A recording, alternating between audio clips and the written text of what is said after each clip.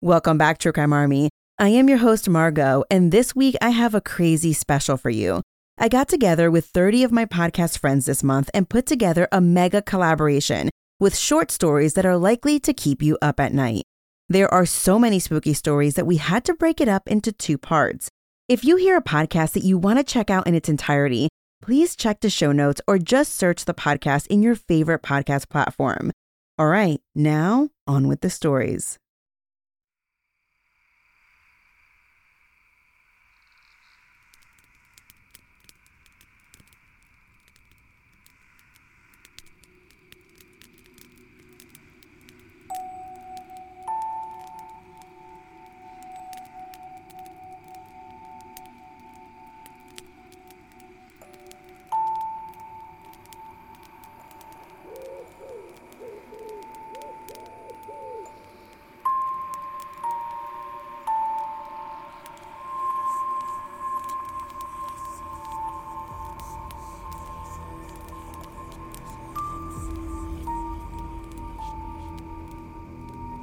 Hello friend, and welcome to A Nightmare Before Halloween.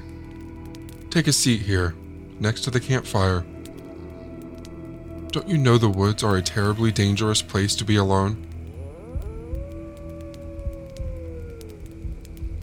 I've invited a few friends here to join us tonight.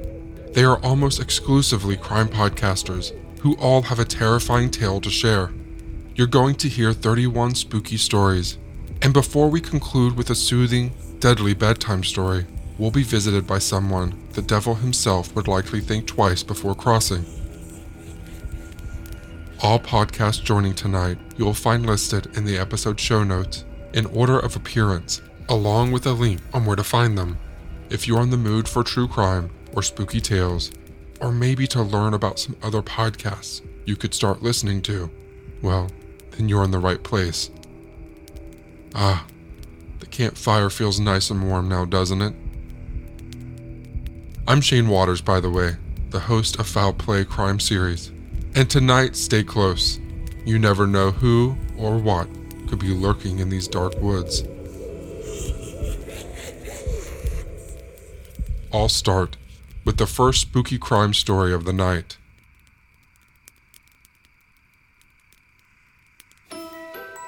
The night of Halloween was once called All Hallows Eve. It was a night where costumes were worn to ward off evil spirits who had crossed over from the dead into the living world to roam. The customary costume was intended for protection, a layer of clothing to change a person's appearance, blend in with the spirits, and dispel any incoming evil. In today's world, it is other humans rather than spirits that we have come to fear. When a person disappears, literally vanishes without a trace, our world suddenly takes on a menacing and unknown feeling. Busy lives, bustling traffic, life happening in every direction, and somehow a human being gets swallowed up like a vortex spinning and capturing its prey. When there are no clues, when there is no evidence to find, the world carries on, and yet this individual is no longer in it. For those left behind, they have unanswered questions and a desperate need for answers to try and make sense of it. On February 27, 2003, around 4 p.m., the Minneapolis Police Department received a phone call. A body had been found floating in the Mississippi River, just south of the iconic 3rd Avenue Bridge. The imposing structure, with its sweeping concrete arches that flow across the full 2,223-foot length of the bridge, connects downtown Minneapolis with the northeast area.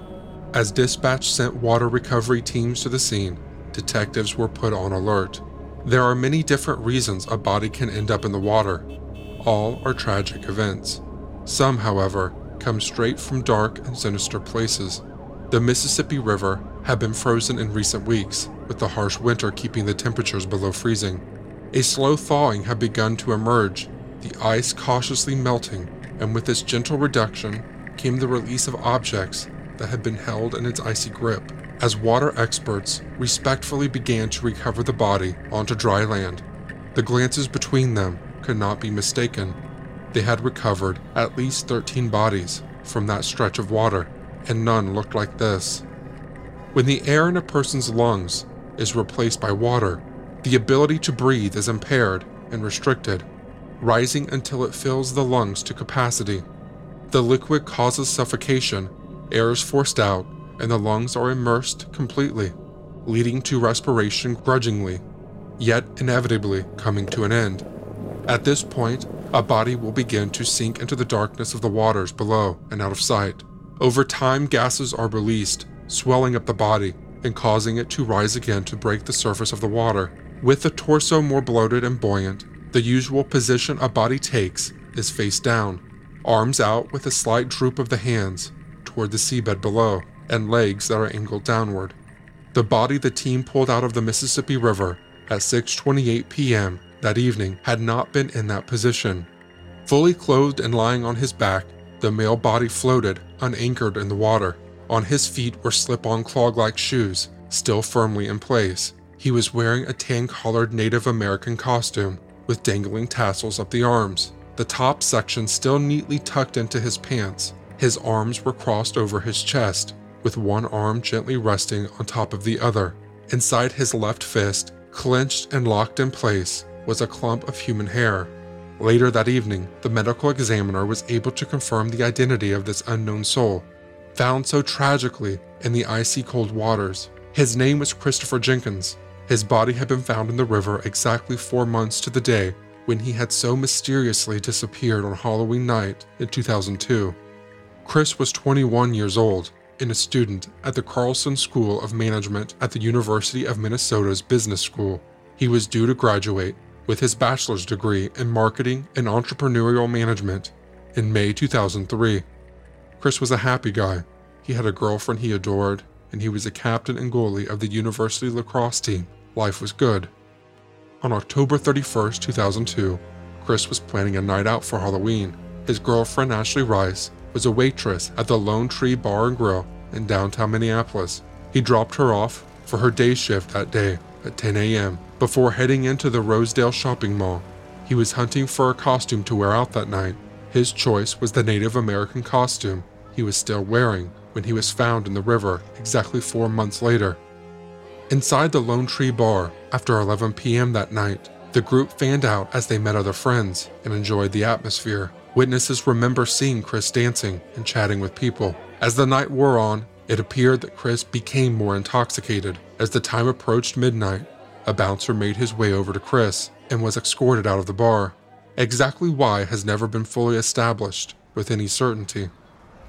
Outside there was a chill in the air, and darkness had closed in. Chris had no phone or wallet on him. His costume didn't have pockets. Ashley was carrying his belongings for him, but she was still inside the bar. At 12:30 a.m., Chris was outside the Lone Tree Grill after being shown the door by the bouncer. From there, Chris vanished into the night.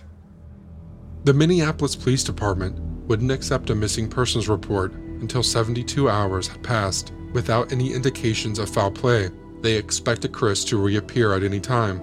Minneapolis police detectives did find a witness who they thought saw Chris on the night he disappeared. The witness was cycling across the Hennepin Avenue Bridge at around 2 a.m. on Halloween night. They saw a man walking across the bridge alone. This was the only possible sighting of Chris after he was at the Lone Tree Bar. In a meeting with his parents, police said they believed Chris had taken his own life and jumped into the Mississippi River on the night of Halloween. He had struggled with depression in the past, and detectives thought this was the most likely explanation for his disappearance. The autopsy of Chris Jenkins further deepened the mystery of what happened to him. He did not have water in his lungs. It was not the river that took his life. Arms crossed, hair grasped in his hand, his body looked like it had been posed, pushed into the water while still in stages of rigor mortis, locking the position in place before the freezing temperatures took hold. The hair inside his fist was believed to be his own. He had no injuries consistent with falling into the river from a height. His slip-on shoes, still in place, and clothes neatly arranged, do not support a sudden submersion in water and the inevitable struggle to survive that would follow. The levels of decomposition across his body were much less than would have been expected after 4 months in the water, even considering the shocking cold waters of winter. His case, however, remained marked as accidental drowning or suicide. It would be another 3 years before the status of Chris's case would change. In 2006, the work of Chuck Lausch managed to provide enough material for the police chief to reclassify Chris's death as a homicide. Part of that material was a statement from an unnamed individual who was currently in prison. They said they saw someone push Chris off the Hennepin Avenue Bridge and into the water below on that Halloween night in 2002. Chris Jenkins had been murdered, and he might not have been the only one. From 1,200 miles away in New York City, a retired NYPD homicide detective was following the news in Chris's case. He immediately booked flights to Minneapolis. Kevin Gannon was a 20-year veteran of the New York Police. He wanted to investigate the details of this case for himself. For the past 9 years, Gannon had been working with a small team of retired detectives, investigating clusters of drowning deaths of young men in cities across the United States. Almost all of them have been determined as accidental drownings. The team didn't agree. Some of these cases, they believed, were homicides that were connected to each other. This team wanted the world to know that there was a serial killer at work. One of the things Gannon had found that connected those deaths was what he had come to know as the killer's calling card. In many of these cases, left on the nearest man-made structure to where a body is found floating in the water were 3 simple marks. Normally innocent and happy, in this context, they were mocking and foreboding. They were marks that made a distinctive and unmistakable smiley face, painted on trees, fences, concrete structures, or walls. It was a face that stared down the observer with a permanent taunting smirk. In a notable amount of these cases, enhancing their ominous impact, the smiley faces were painted with horns. 2 other retired detectives, Anthony Duarte and Michael Donovan, were on Gannon's team, along with a university criminal justice professor, Dr. Lee Gilbertson.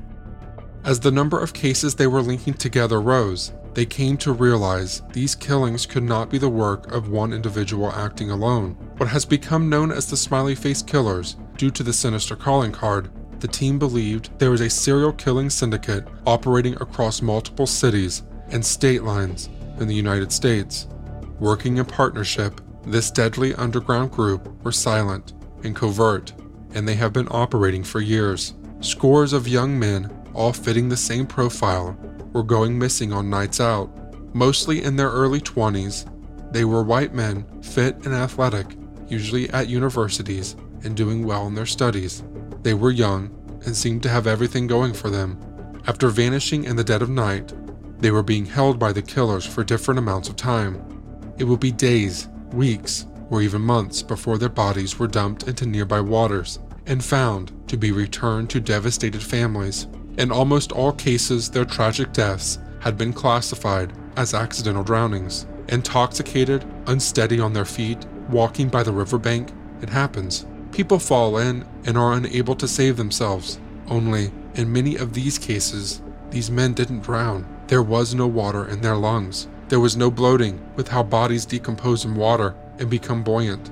They had been killed before their bodies entered the water, and often with unexplained amounts of the central nervous system depressant, GHB, in their systems. However this terrifying trend had started, the team believed it had expanded into a network of individuals working in carefully planned and executed, synchronized with each other. The victims were targeted, assessed to ensure they met the same profile criteria. They were then followed, drugged, and kidnapped, snatched off the street and away from the safety of their friends during a night out, never to be seen alive again.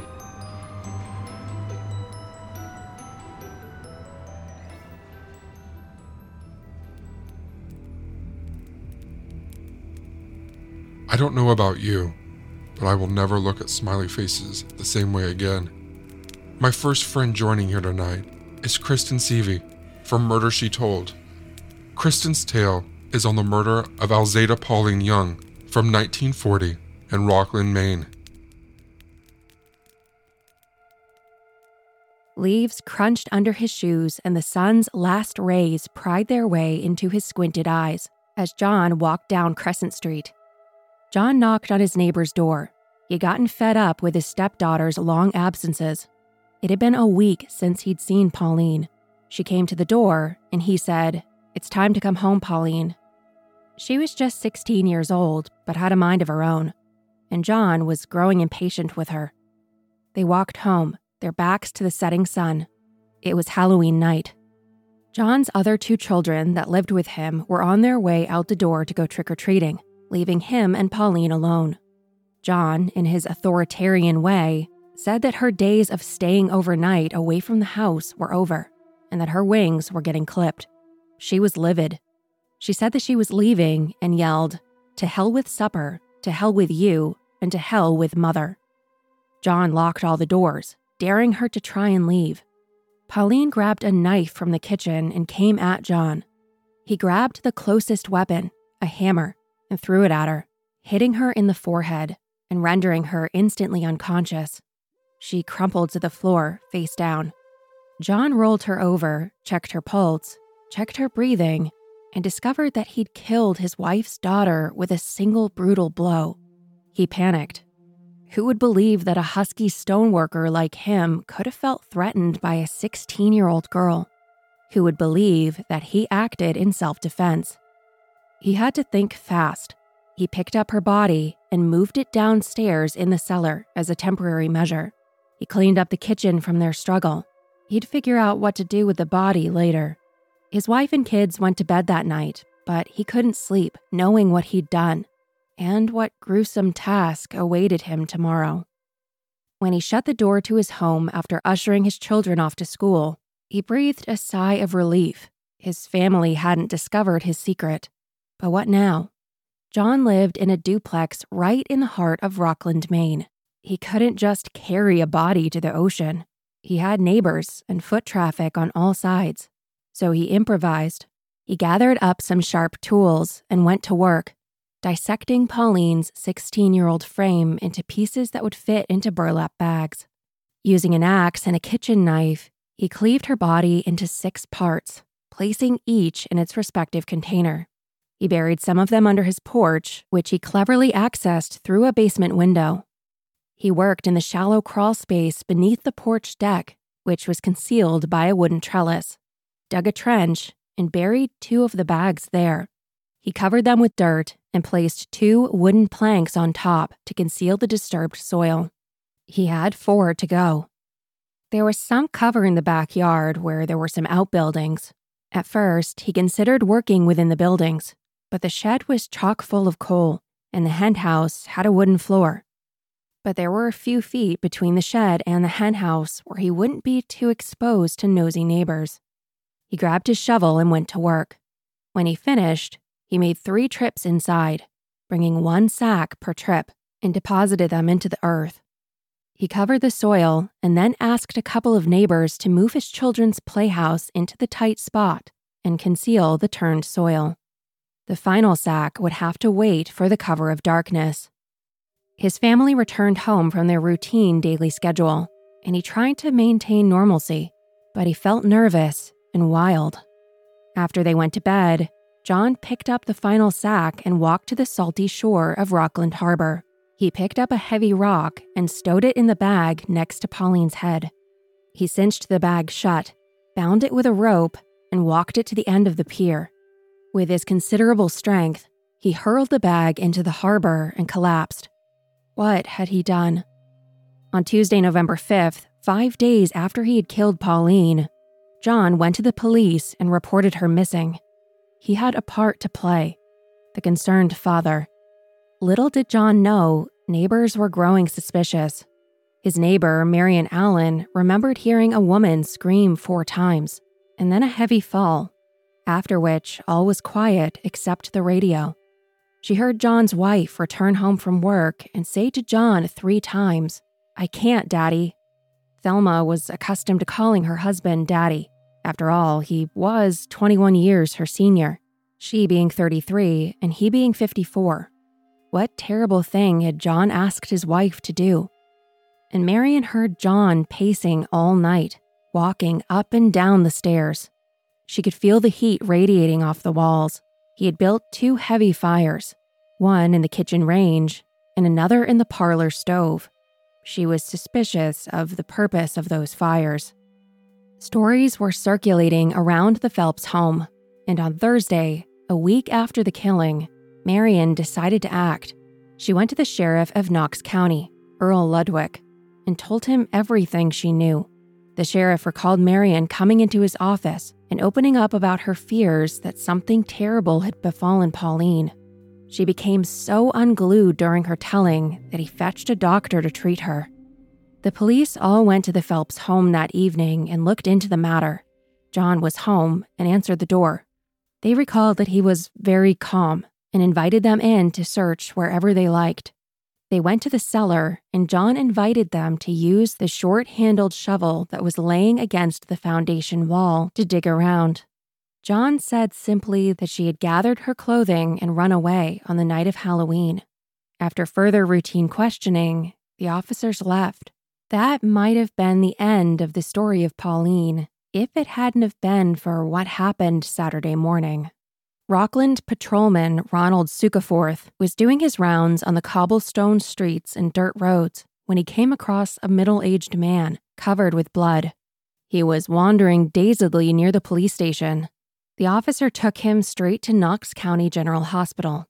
The man said that he had taken 5 poisonous tablets, mercury bichloride, and when those failed to work, he tried to take his own life by cutting his left wrist. He also told the doctor that there was an important note in one of his pockets, a truth he wished to tell. Dr. Weissman searched his pockets and discovered a slip of paper, scrawled with a handful of simple words, that revealed that the man before him, John Phelps, had killed his stepdaughter. He immediately notified the sheriff of his discovery. By 4 a.m. that morning, the top brass from local law enforcement gathered at John's bedside, and he told them everything. The men summoned additional help and made their way to John's home. It wasn't long before they found the first 2 sacks, hidden underneath the front porch. The local doctor, borrowing a knife from the newspaper reporter, slit the ropes that bound the sack and revealed the right thigh and groin. The second sack contained both legs, still clad with stockings. They next turned their attention to his outbuildings. Wedged between the other 2 buildings was a children's playhouse. They decided to remove it. Several officers lifted up and revealed that the earth had been recently disturbed. 1.5 feet under the surface, they discovered a 3rd sack, then a 4th, then a 5th. Dr. Weissman cut the rope securing the bag and found first the left arm and upper left half of the body, cut down a center line. In the 4th bag was the other thigh, and in the 5th was the right half of the body. The parts were all taken to Burpee Funeral Home, where the doctor assembled the parts like a ghastly jigsaw puzzle. He later told reporters that some of the internal organs were never found. That afternoon, Dr. Weissman told reporters that he believed John wouldn't live more than a week. He was in critical condition. Police headed to Witham's Wharf and started dragging the bottom of the harbor with grappling hooks, hoping to snag the bag that contained Pauline's head. There was an urgency to the search. The sooner they recovered the bag, the better the condition would be, and the sooner they could examine her head to determine if John's story of a single hammer blow was truthful. All week, John struggled for his life, but his strong constitution triumphed, and on Thursday, 2 weeks after Pauline's death, he was released from the hospital. While John convalesced, police searched the harbor. Hundreds of man-hours and even a diver turned up nothing. Pauline's head had vanished. As soon as John was released, he was immediately arrested on a murder charge and arraigned the following day in Rockland District Court. He pled not guilty, explaining that he only acted in self-defense. The judge held him without bail through the winter to stand trial. In February, 4 months after Pauline's death, a grand jury convened and indicted John, and he was arraigned again in Superior Court. The judge read the charges, and to everyone's surprise, John pled guilty. The legal process was over. The prosecutor motioned for sentencing, and the judge obliged, imposing a life sentence at Maine State Prison in Thomaston. John had been jailed in Thomaston for 24 years when in 1964, he petitioned Maine's governor and the executive council for a pardon for the second time. They granted him parole. He lived out his final years with his daughter, Rachel. On August 28, 1968, John died at the age of 81 and was buried in East Hartford, Connecticut, near where his daughter lived. This story became a legend in the Rockland community. People comment even today on blog posts about this murder. They always thought it was a myth and were stunned to learn that it was true. The house became known as a haunted house. Kids were fearful going near it. There was a speculation of what happened to Pauline's head. Perhaps it wasn't discarded in the bay. One longtime Rockland resident, who was just 8 years old when it happened, believed that John had thrown the head in a quarry behind the church. Another woman said that it was a legend in their family that John had passed one of her ancestors with a burlap bag, and when she asked him what he was doing, he replied that he was going to drown kittens in the quarry. The author of a local history book wrote that it affected the children of the era, himself included. He wrote, "It was literally years before any of us would even walk past the house, day or night. Sometimes we would race past the house on our bicycles, but that was the extent of our courage." Take a trip to Rockland, Maine today. It's beautiful. The harbor is filled with sailboats. The streets are lined with beautiful brick buildings. It's clean, manicured, and tidy. But under the surface is a dark chapter and a haunting mystery that still lingers today.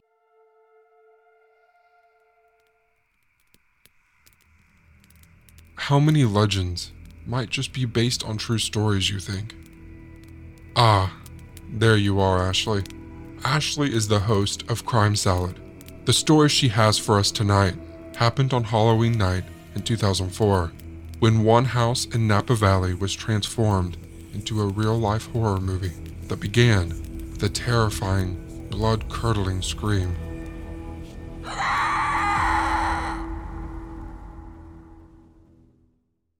When you think of Halloween, you think of all the little tiny ghosts, goblins, and princesses with wide-eyed wonderment walking through the neighborhood as their parents watch them go from door to door for a forbidden treat from a stranger. It's ironic because parents spend all year telling their children not to talk to strangers or be swayed by talk of lost puppies, kittens, or free candy. But on this one special magical night of the year, we throw caution to the window and allow the most innocent among us to take candy from strangers. But they aren't really strangers. They're usually kind-hearted neighbors, all participating in the making of innocent children memories. That's exactly how Halloween night in 2004 began for the three young women living in the adorable little house on Dorset Street in downtown Napa Valley, California. 26-year-old Adrienne Insomnia and 26-year-old Lauren Mianza became fast and close friends when they played in the same volleyball league. It wasn't long before they moved in together into a charming 900-square-foot bungalow in the heart of idyllic Napa Valley. Soon they had made friends with another 26-year-old who lived next door, Leslie Mazzara. When Leslie needed a place to live, they invited her to be their third roommate.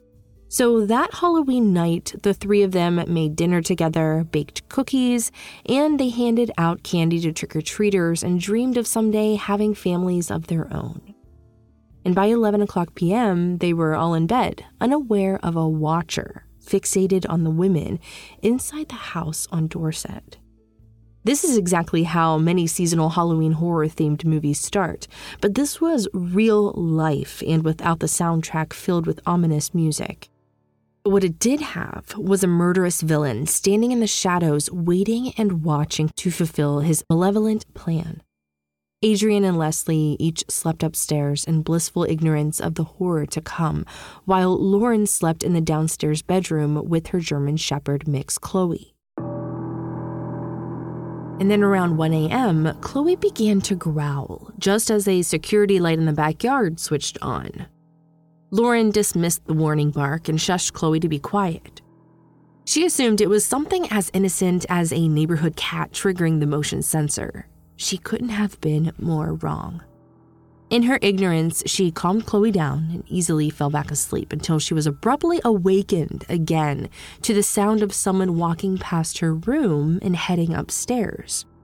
Again, Lauren assumed one of her roommates had their boyfriend visiting and again shushed Chloe, intending to go back to sleep.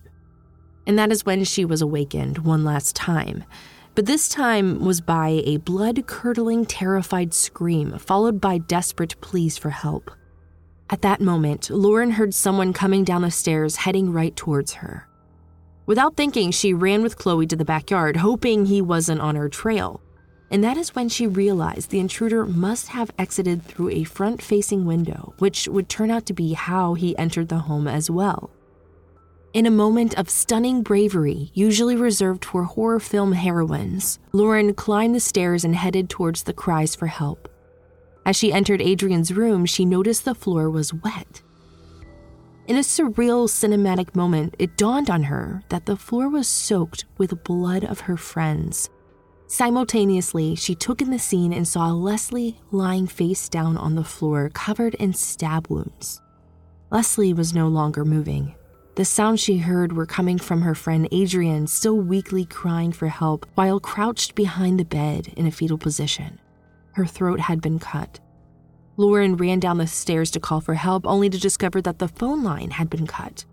Even though she heard the intruder leave through the front door, she no longer felt safe inside the home. She grabbed her cell phone and headed for her car, calling 911 as she drove away safely. When authorities arrived, they were shocked by the rage and viciousness of the assault. They theorized that Leslie had been attacked first in her sleep, and Adrian was attacked second when she came in to help fight off the intruder. Law enforcement were sure that the attacker personally knew one or more of the women based on the number of stab wounds. This attack seemed personal. Both women were stabbed violently and repeatedly. Their best evidence was a drop of blood from the killer left outside the window when he exited the residence. There was also a pile of cigarette butts left in the tree line where the attacker watched the house while working up his courage to kill his target.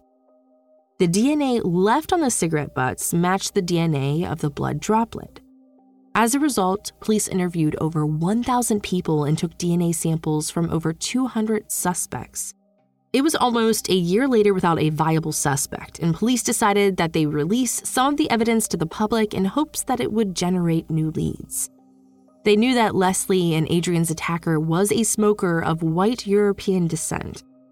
He also smoked a newer brand of cigarettes, which had only been on the market for 4 months. They were Camel Turkish Gold brand.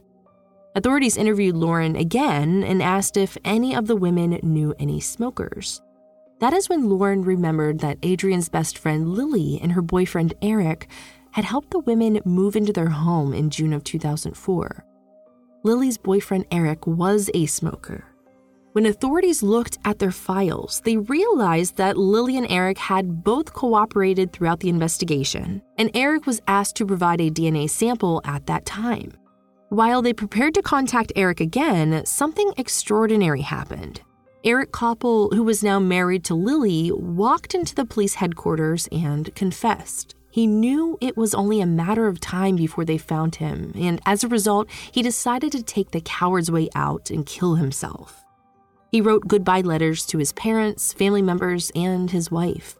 They all encouraged Eric to do the right thing and turn himself in, which he did.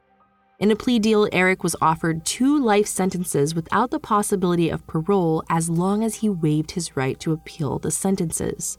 Now, police discovered that Eric and Lily had been engaged and they were supposed to be married the same day as the attack.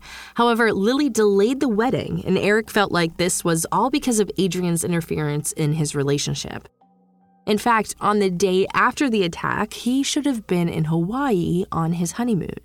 Instead, he was outside the little house on Dorset, working up the courage to act out his rage on innocent women. At sentencing, Arlene and Kathy, the 2 mothers of Eric's victims, would no longer be silenced. Eric had taken the lives of 2 vibrant young women in the most terrifying way. Arlene and Kathy wanted answers as to why their daughters had to die.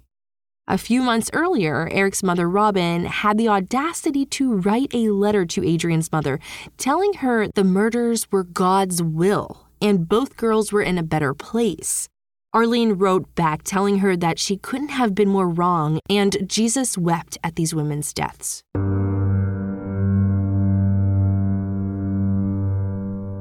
Kathy, who was Leslie's mother, shared a 13-page letter with the court highlighting her daughter's many accomplishments in the short 26 years she had on Earth. Then she looked directly at Eric and told him she would never forgive him. She stated, quote, "I'm told that you have found God since your senseless rampage. It is right for us to hope that sometime, somewhere down the long road ahead, you will learn to take these murders into your heart like a man and let the guilt tear and rip apart your heart from the inside out, as your senseless and violent act resulting in the murders of Leslie and Adrian have done to all who loved them and the lives they touched. May you live 100 years in misery and an eternity in hell." End quote. Adrian's mother was equally as angry. Eric and Lily had invited her to their wedding to read a scripture, blessing their marriage, all while knowing Eric had taken her daughter from her. She too faced Eric and said, quote, "I know you. I know that you are a man who brutally and callously took the life of a wonderful woman. You cannot love Lily and bring a knife into Adrian's home and stab her." End quote. She told Eric that Adrian had to be buried wearing a turtleneck to cover where he had viciously and remorsefully slit her daughter's throat. She called him cruel for inviting her to his wedding to bless his union, knowing he had caused Adrian's death. She ended by calling him a murderer and a coward. Next, Lily was allowed to speak, and we aren't going to share the entirety of her words because someone as grotesque as Eric Koppel shouldn't have anyone say such wonderful and flowery things about him after knowing what he did to two defenseless women. The most egregious of her words were when she told Eric how proud she was of him because he had confessed. She told him, quote, "Eric, there is nothing in this world you can do to make me love you less," end quote. Apparently, murder isn't cause for a little less love. The monster himself spoke and offered hollow words filled with excuses and manipulation to evoke sympathy. Other than Lily, he chose the wrong audience. In his self-serving statement, he stated that, quote, "I am a broken man, a man splintered by a penetrating awareness of my own potential for wickedness. While I cannot fathom the full extent of the anguish I have caused, I recognize that my sinful deeds have inflicted terrific agony on a great number of people. The words evade me to articulate the depths of my sorrow or my terminal I created." End quote. He told the court that he suffered from suicidal ideation as a teenager and was always depressed, which he masked with alcohol and other substances. Then he said, quote, "In the months preceding Halloween 2004, several traumatic events happened in my life in rapid succession. My immediate family dissolved largely as a result of certain disturbing revelations about specific members, and worst of all, my relationship with Lily, the singular ray of light in my otherwise black world, was in peril of collapsing. The real truth is that this small, petty, vengeful man believed that Adrian was poisoning Lily's mind against him, that she was making her yearn for single life while highlighting Eric's deficiencies. When Lily called off the wedding, he thought of nothing else but lashing out his displaced anger on her best friend and taking Leslie's life as collateral damage." I just learned something about myself. Crime salad is my favorite kind of salad. Hold on a minute. Charlie, your shoe is on fire. Yeah! I told her not to sit too close to the fire. Okay. Sorry about that. Back to spooky and murdery. Charlie here is a great friend. She hosts Crime Lines, which is a crime podcast that brings in relevant historical and context to cases. This is the story of the Pollock twins. On the morning of Sunday, May 7th, 1957, Joanna Pollock, age 11, and her younger sister Jacqueline, age 6, left home to walk to church at St. Mary's Roman Catholic Church in Hexham, England. The church was just half a mile from their home, and they usually walked as a family.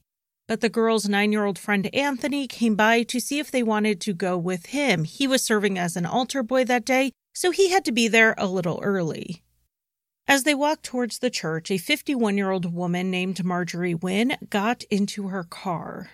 Marjorie was in an altered state as she had taken handfuls of barbiturates that morning, possibly in a suicide attempt. As Marjorie approached where the children were walking, she swerved her vehicle across the road, jumped the curb, striking and killing all 3 children. Marjorie was treated for her injuries and promptly arrested. While Marjorie dealt with the British court system, the families of the children struggled to deal with their grief. John Pollock, the girls' father, worried that his daughter's deaths were his fault. Though a devout Catholic, he strongly believed in reincarnation.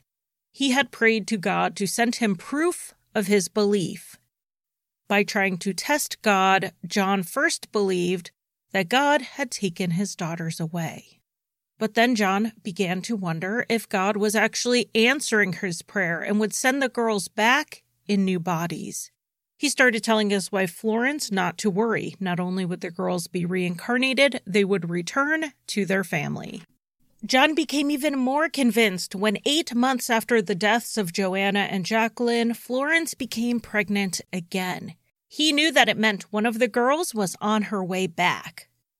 But as Florence's abdomen swelled beyond what it had during her previous pregnancies, John became sure both girls were coming back.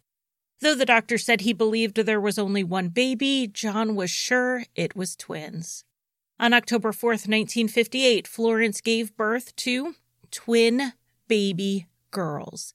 They named the girls Jillian and Jennifer, and John looked for the signs he had asked God for, proof that the girls were really Joanna and Jacqueline, back again.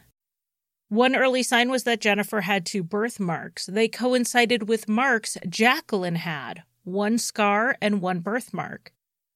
Florence, though, remained unconvinced. A couple of birthmarks were not enough for her to toss out her lifelong religious belief system. John watched as Jillian grew and developed a build and personality like Joanna's, and Jennifer leaned towards Jacqueline. But maybe he was just seeing what he wanted to see. When the twins were 3, Florence pulled out an old box of Joanna and Jacqueline's toys. She worried about the 2 fighting over whatever was in the box, but that didn't happen. Instead, each girl immediately grabbed 4 different dolls. Jillian grabbed the doll that belonged to Joanna, and Jennifer grabbed the one that belonged to Jacqueline. They both said the dolls were gifts from Father Christmas, and these toddlers could not have known that they were, in fact, Christmas gifts for their late sisters. Here is Florence in an interview explaining that moment. When I got these 2 dolls out, one said, "Oh, that's Mary, and that's Susan." And it was exactly the same names as my other daughters had named them. And that was the sort of really turning point in my way of thinking. After this, with the girls fully verbal, the evidence that they were their sisters reincarnated started piling up. In 1963, when the girls were 4 years old, the family went to visit friends in Hexham. They had moved away when the twins were still infants. As they walked through town, Jillian and Jennifer insisted they wanted to go to the park and play on the swings. They didn't know there was a park nearby, but that's not the remarkable bit. 4-year-olds always ask to go to the playground. The remarkable part was that in spite of never having been there, they led their family to the park their late sisters used to play at, as though they knew their way around town. On another occasion, Jillian pointed to Jennifer's birthmark on her forehead, the one in the same spot where Jacqueline had a scar. Jillian said, "That's from where she fell on the bucket." And a bucket was the exact thing that had left the gash on Jacqueline's head. Another time, John was wearing a smock that Florence used to wear when she delivered milk before the twins were born. Jennifer asked him why he was wearing it when it belonged to Florence. Jennifer never would have seen Florence wearing that smock before, but her late sister would have. The story of the Pollock twins spread, and paranormal researcher Ian Stevenson traveled to the family home in 1963 when the girls were 4. He first interviewed John and Florence in an attempt to assess the situation. After speaking with them and then the girls, he believed that their account was credible. But as the girls approached the age of 5, their past life memories began to fade. By the time Stevenson visited them when they were 8, the memories were gone. By the time he last checked in with them when they were 20, even the memories of the memories had left. He had to depend almost entirely on John and Florence's reports. At the age of 22, Jillian did experience a flashback of sorts. She remembered playing in a sand pit with her older brothers, but it wasn't a place she recognized. She described the house and the yard, and John said it perfectly matched a property they lived at when Joanna was a toddler, and Jillian had never been to. Those who believe that the Pollock twins are the reincarnations of their older sisters are generally the people who already believe in the principle even before they heard of the girls. And those who think John and Florence projected their own beliefs onto the twins are generally people who already don't believe in reincarnation. Our own biases color how we see all cases, whether they are of this world, out of this world, or simply otherworldly. Are you a believer in reincarnation? I know some folks hope to be reincarnated because they fear death, but I argue there is a fate worse than death. Peter Laws is the host of Our Curious Past and Frightful, so take a deep breath and follow Peter now as the two of you wander through the cemetery to explore this thought: what could be worse than death? Opening one's eyes into the damp, cold blackness of a buried coffin.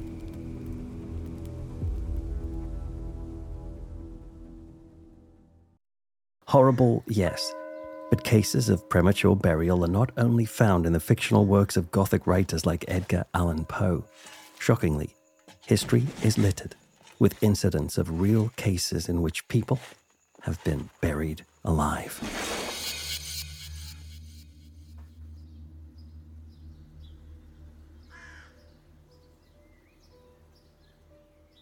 Essie Dunbar was 30 years old when she died. It was the summer of 1915 in Blackville, South Carolina, when she had a seizure. She'd had fits before. She was epileptic, but this one was incredibly severe, and it left her lying on the ground, seemingly lifeless. A physician was quickly called to examine her, and everybody's worst fears were confirmed. Essie was pronounced dead. Her corpse was placed into a wooden coffin, and a funeral service was quickly arranged for the following morning.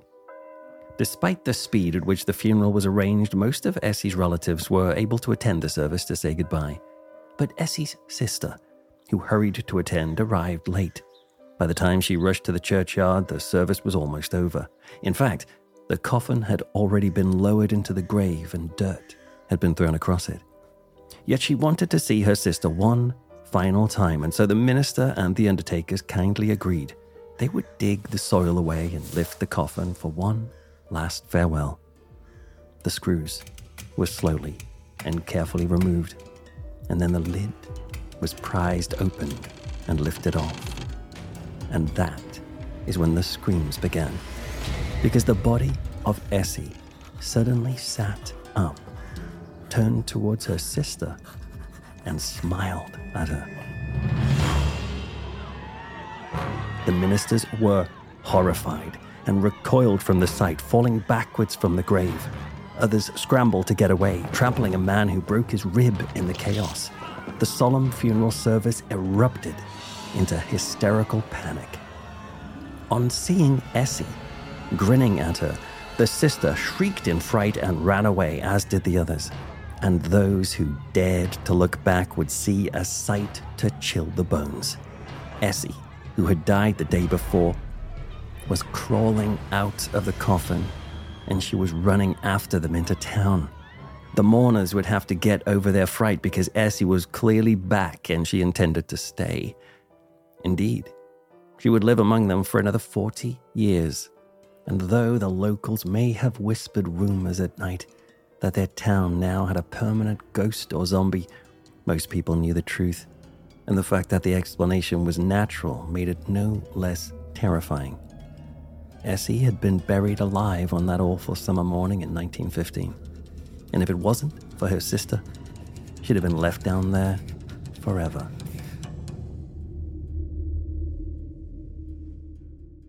unlike Essie Dunbar, not all people managed to escape the grave, like Samuel MacDonald.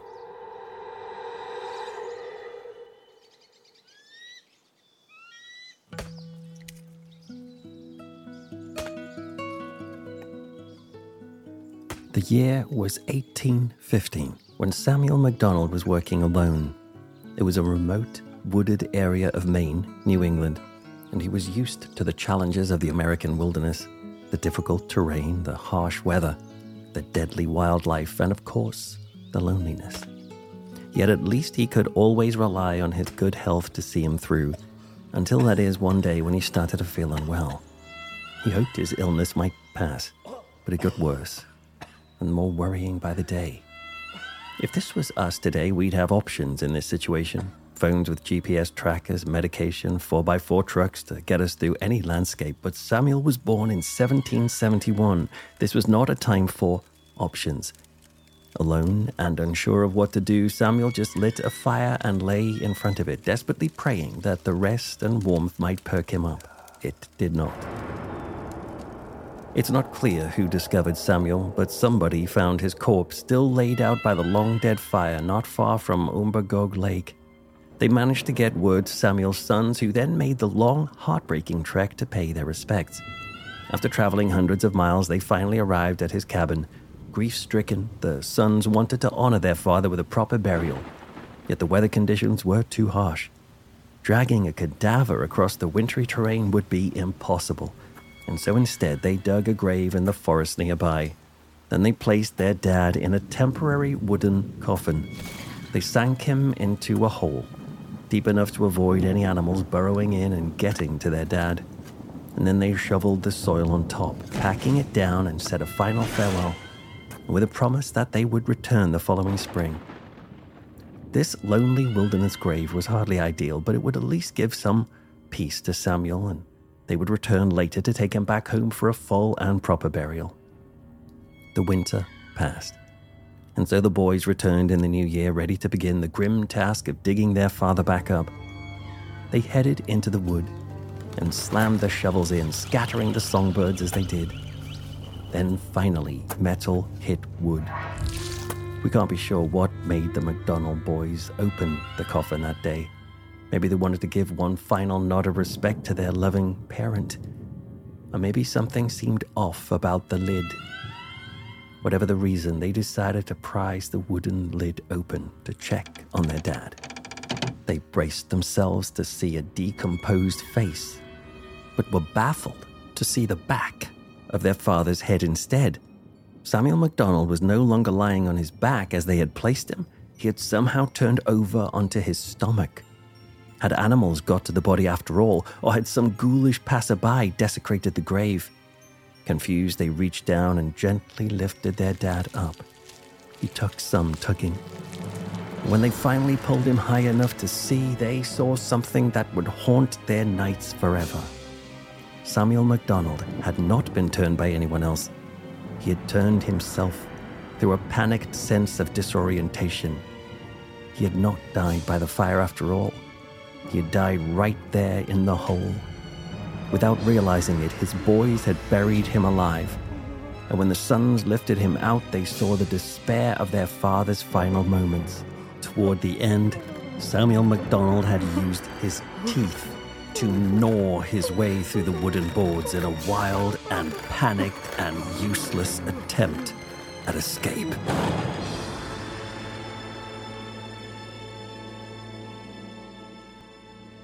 Stories like this helped fuel a widespread dread of premature burial in the 17th and 18th centuries.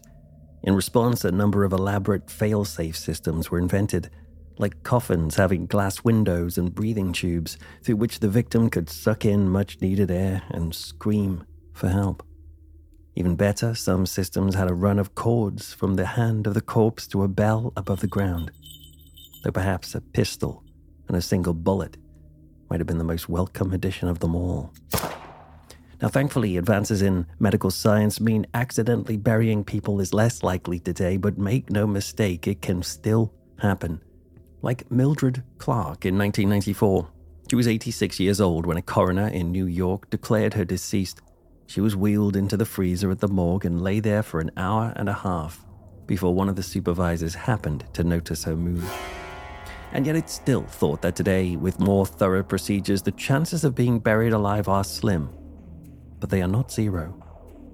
Actually, when you think about it, perhaps the chances are much more than that, because there is one other chilling possibility. There may be more premature burials than we ever imagined, and that the recorded numbers are low simply because we never get to find out. And how could we? These days, over half of all cadavers are cremated, and that proportion is growing. How many of them flutter their eyes open if only for a moment to find themselves in an oven?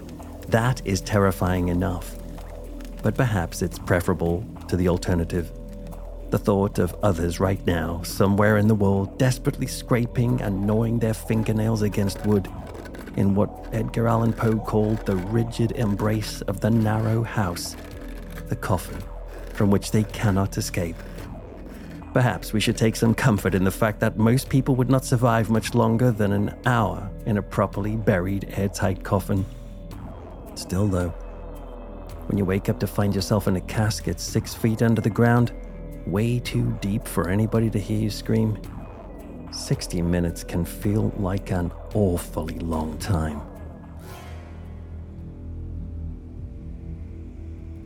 So, are you now fearful of being buried alive? Before you go worrying about that, first maybe you should stay away from the Ohio River. Paige is the host of Reverie. Reverie means to daydream, but sometimes when we zone out, intrusive thoughts can creep in. We might start to think about our anxieties and worst fears.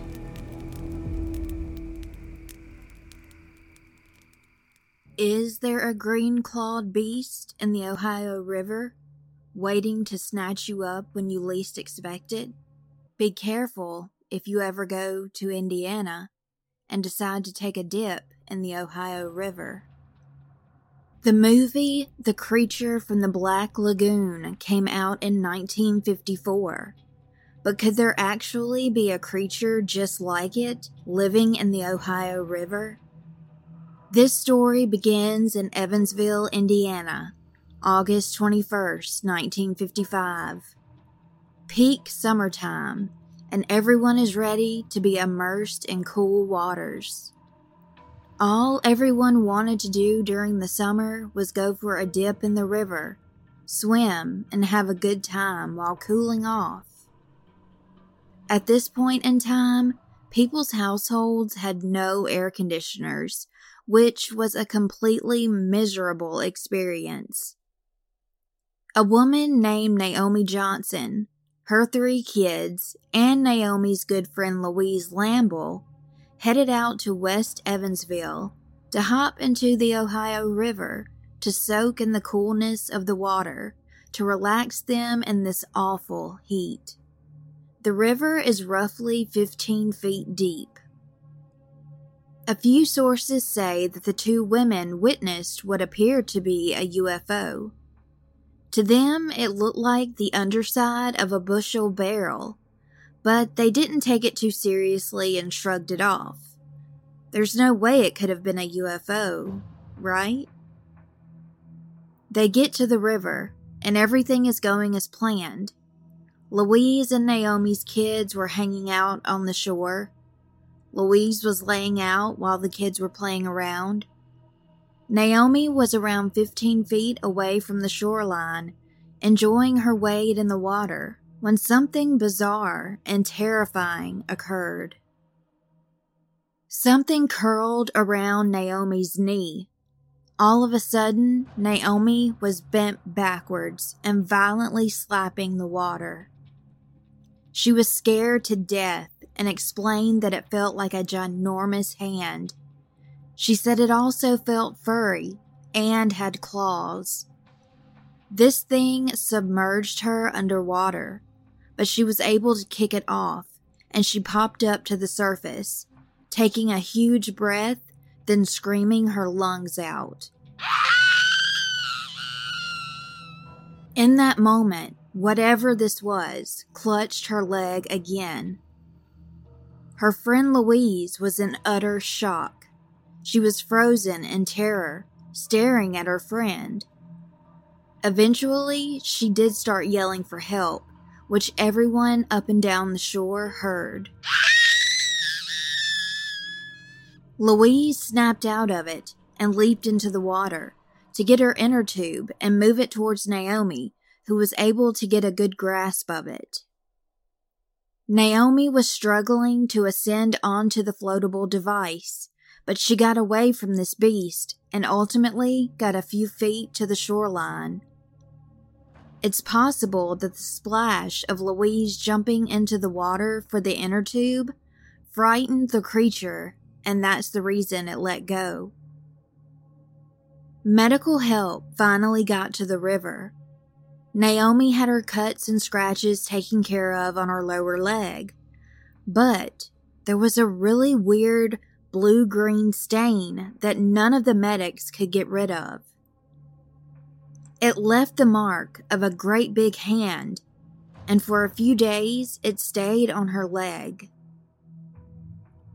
Reportedly, a sample was taken from the print, and according to one source I read, the discolorations were proven to be mud from caves beneath the river, and possibly swirled around and stirred up by boat traffic or any underwater movement. After this happened, the legend of the green-clawed beast was born. Some people believe, after the way Naomi described what she felt, that this creature bared a striking resemblance to the Thetis Lake monster, which is known to be in Canada. That creature is super hostile. Others think this could have been the Loveland Frogman, which Christy and Heather of the Sinisterhood podcast did a great and hilarious episode on. Or this could have been the works of the Big Muddy Monster, who was first seen on the Big Muddy River. Now, there are a few theories that could be reasonable possibilities. Maybe it was a huge garfish. There had been catfish said to be as huge as a Volkswagen, and catfish can really injure you if you encounter one. Fish fins could also possibly cause the hand-like impressions. There were a few movies that came out recently before the attack, which could make Naomi and others freak out more. The Creature from the Black Lagoon, where a massive green creature with claw hands strikes a female as she is swimming. Also, Part 2, Revenge of the Creature, had just come out a few weeks prior to their trip to the river. Terry Colvin, an investigator, had talked to Naomi and her husband after this traumatic episode happened. They told Terry, a man who said he was an Air Force colonel, who really sounded like a character out of the movie Men in Black. He came to their home and said that neither of them could ever speak of that event again after he interviewed them and took very detailed notes. According to AmericanMonsters.com, first brought to international attention in the early 1970s, this grisly aberration of natural selection has been described as being nearly 5 feet tall and weighing approximately 120 pounds, with an epidermis consisting solely of silver scales. This animal's horrifying visage is made complete by the 6 razor-sharp spikes, connected to one another by a thin webbing, which are said to protrude from its amphibious skull. With its dark, bulbous eyes, fish-like mouth, and webbed hands, feet, and ears, the Thetis Lake monster bears more than a passing resemblance to the iconoclastic image of the Creature from the Black Lagoon. What lends credibility to these reports, however, is the fact that for centuries, North American natives have reported numerous and oftentimes fatal encounters with various creatures which they describe as being carnivorous, aquatic humanoids. Naomi's experience gained the interest of ufologists because on the same date that this happened to her, a horrifying case which is said to be one of the most terrifying ever recorded in ufology, there were encounters with bizarre creatures known as the Hopkinsville Goblin Case. As far as the green-clawed beast, there has not been a sighting or incident since. However, the story has only grown since the kids who witnessed it went on to tell the story, and it spread like wildfire ever since. Some are still terrified to get into the Ohio River. What do you think? Could there be a strange amphibious humanoid creature living in the Ohio River? Or is there a more rational explanation, and this was all out of fear, dread, panic, and imagination? Until next time, stay safe and take care. No swimming in lakes for me. If you're looking for a not-so-evil queen to worship, Joshua should be your podcast host of choice. I'm honestly a bit scared of him, so I'm just going to let Joshua, from Rotten to the Core, take it from here.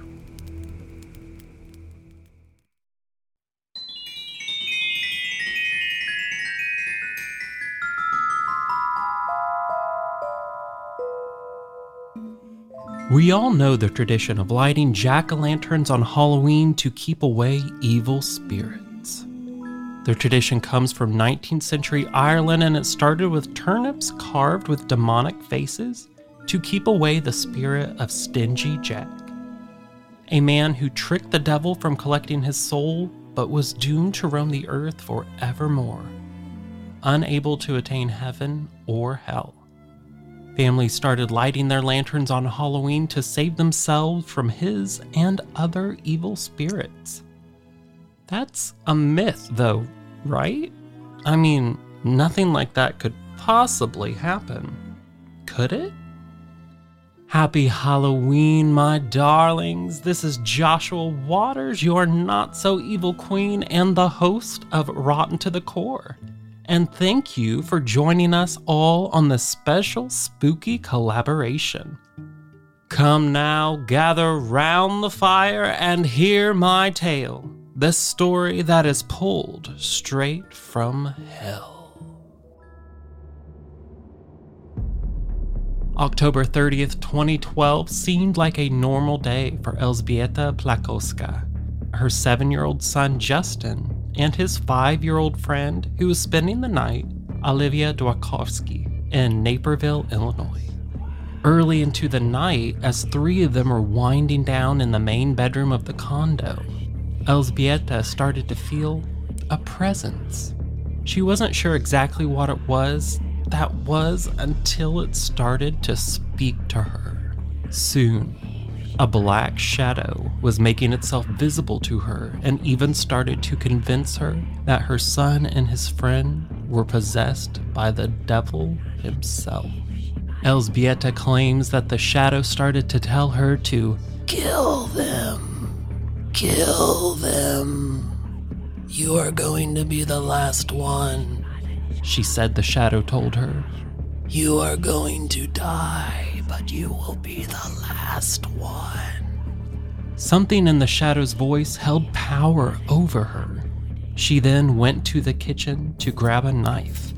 The compelling drawl of the unearthly aspirations of the apparition was just too much for Elżbieta, and she proceeded to stab both children over 100 times, before even then killing the family's 2 dogs, believing that by killing the children, she was allowing them to enter heaven. After the murders, Elżbieta was interviewed by several investigators and psychiatrists. Some believe she was browbeaten into a confession by police after she claimed that her life and marriage were her motivation. Dr. Philip Resnick, the main defense expert who worked on the case, stated that her father's death in her home country of Poland just several weeks before was a big contributor to her descent into madness. Even several friends and neighbors claimed that she was acting unusual and talked about devils in the days that led up to the crime. He also said that it was unheard of for someone to fake manic and psychotic symptoms for the number of days Plakowska exhibited them after the murders. The jury didn't believe her deed of the devil story, which she and her defense team put together, and Elżbieta Plakowska was charged with first-degree murder and given life in prison in 2017.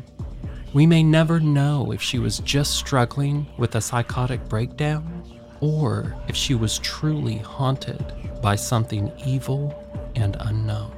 Something so dark that it could cause a loving mother to horrifically murder 2 innocent children and dogs on that bloody Devil's Night not so long ago. Sweet dreams, my darlings, and don't forget to light your jack-o'-lanterns.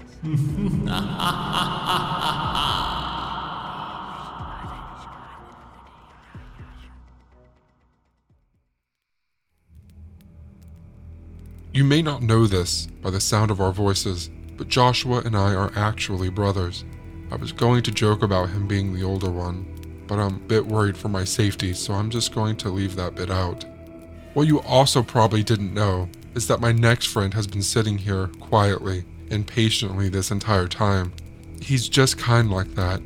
Robin Ward is from The Trail Went Cold, which is like Unsolved Mysteries, but in podcast form. This is the tale of the unsolved 1981 murders, Ronald Sisman and Elizabeth Platt.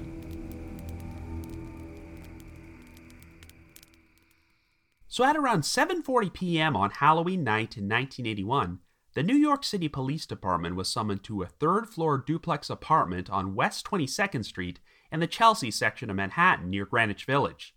When they arrived, they discovered that 2 people had been brutally murdered. One of the victims was Ronald Sisman, a 39-year-old freelance photographer from Canada who operated his business from the apartment.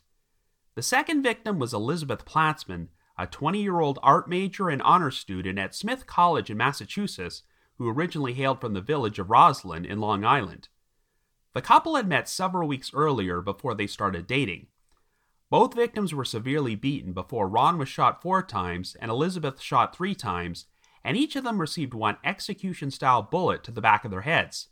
Since no witnesses reported hearing any shots, silencers may have been used.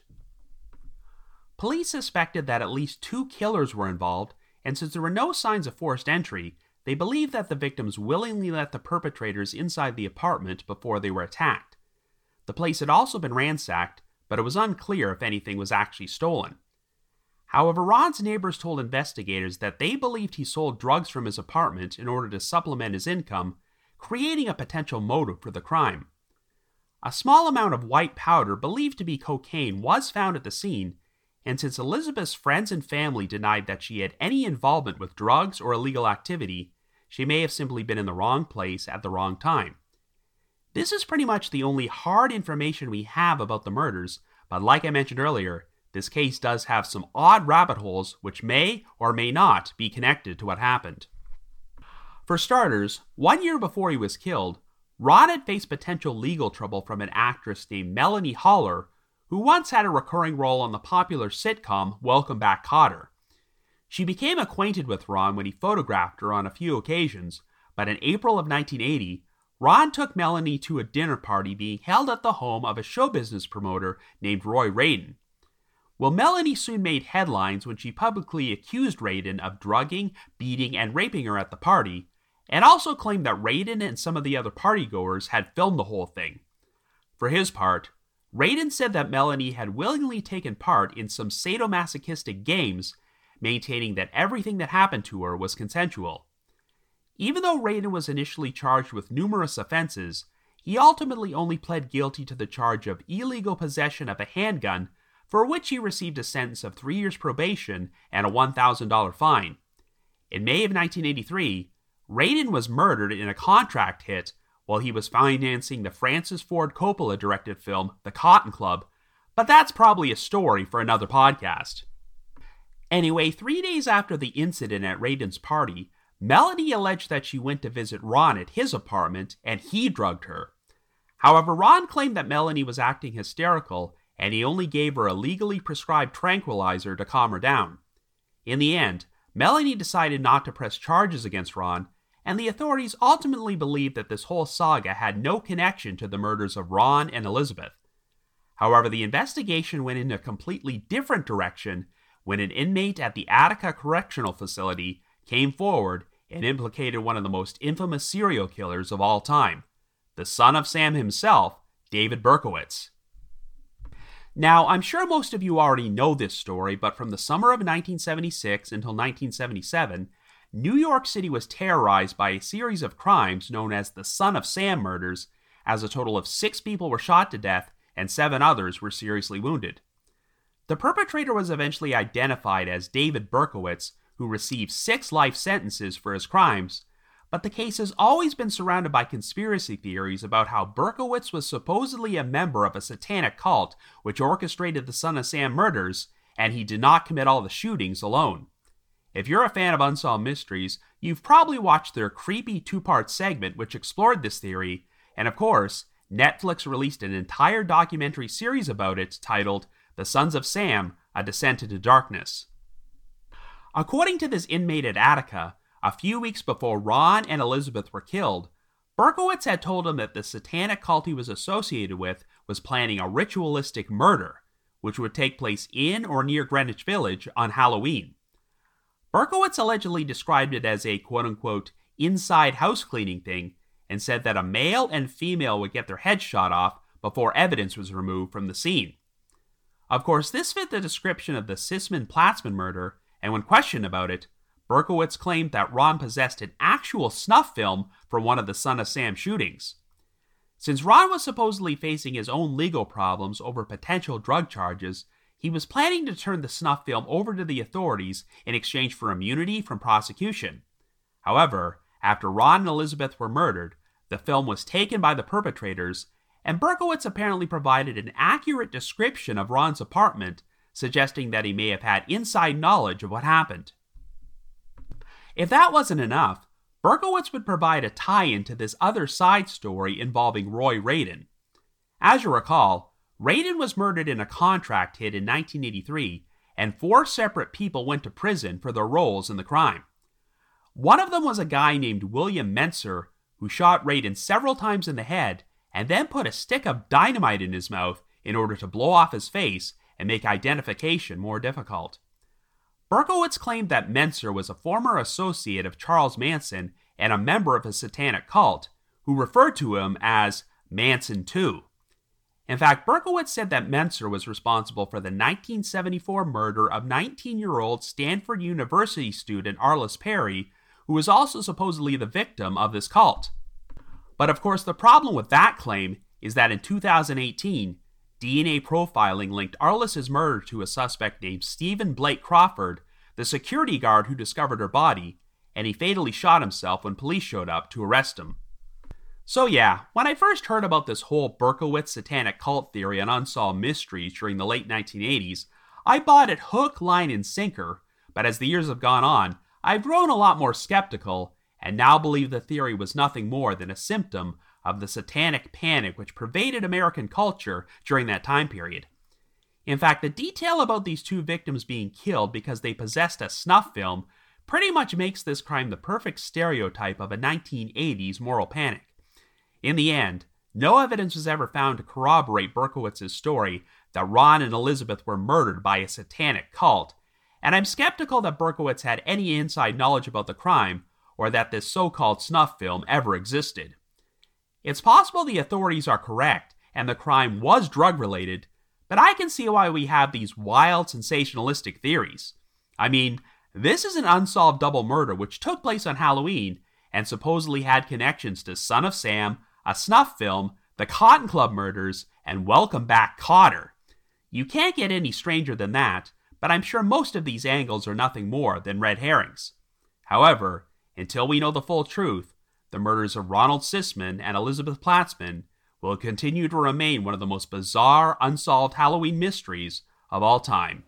You know the rest. I guess you could say the trail went cold. The trail went cold indeed, Robin. Next, I'd like you to imagine how a mother could end the lives of her 2 children, all in the name of love. Esther is the host of Once Upon a Crime. Each week, she creates gripping storytelling episodes with details you simply won't hear anywhere else. Esther, I'll let you take it from here.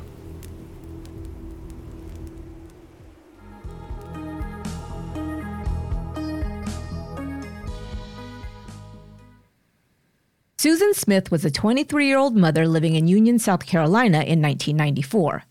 She had 2 boys. Michael was 3 years old, and her youngest, Alexander, just 14 months. On October 25, 1994, a desperate call came into 911. Susan reported that she had been carjacked by a stranger. Her 2 boys had been strapped in their car seats in the backseat of her vehicle when the man approached her at a stoplight. At gunpoint, he demanded she get out of the car. Then the man drove off with her 2 little boys still in the back seat. A statewide manhunt ensued to search for the kidnapper and find the missing children. Susan and her husband David, who were going through a divorce, appeared on television to plead for the safe return of their babies. Susan wept throughout her statement, begging the carjacker to let her boys come home. But investigators had harbored doubts about Smith's story from the beginning, and within days were able to secure a confession from the young mother. On that cold October evening, Smith had strapped her sleepy children into their car seats, driven her car to the shore of John D. Long Lake, and parked it in the middle of the boat ramp. Placing the car in neutral, she released the handbrake and exited the vehicle. Smith watched as the car slowly rolled into the lake, with her 2 children trapped inside. After the car was fully submerged in the water, she walked to a nearby house where she banged on the door and claimed she'd just been carjacked. Smith's motivation for murdering her own babies? She'd been having an affair with a coworker who had just broken off the relationship. She had fallen in love with him and become possessive and clingy. One of the reasons he'd stated for breaking up with Smith was that he was not ready to take on the responsibility of her 2 children. Angry and distraught at being jilted and desperate to keep her lover, Susan Smith did the unthinkable. She became one of the most hated women in America and was looked upon as no less than a monster.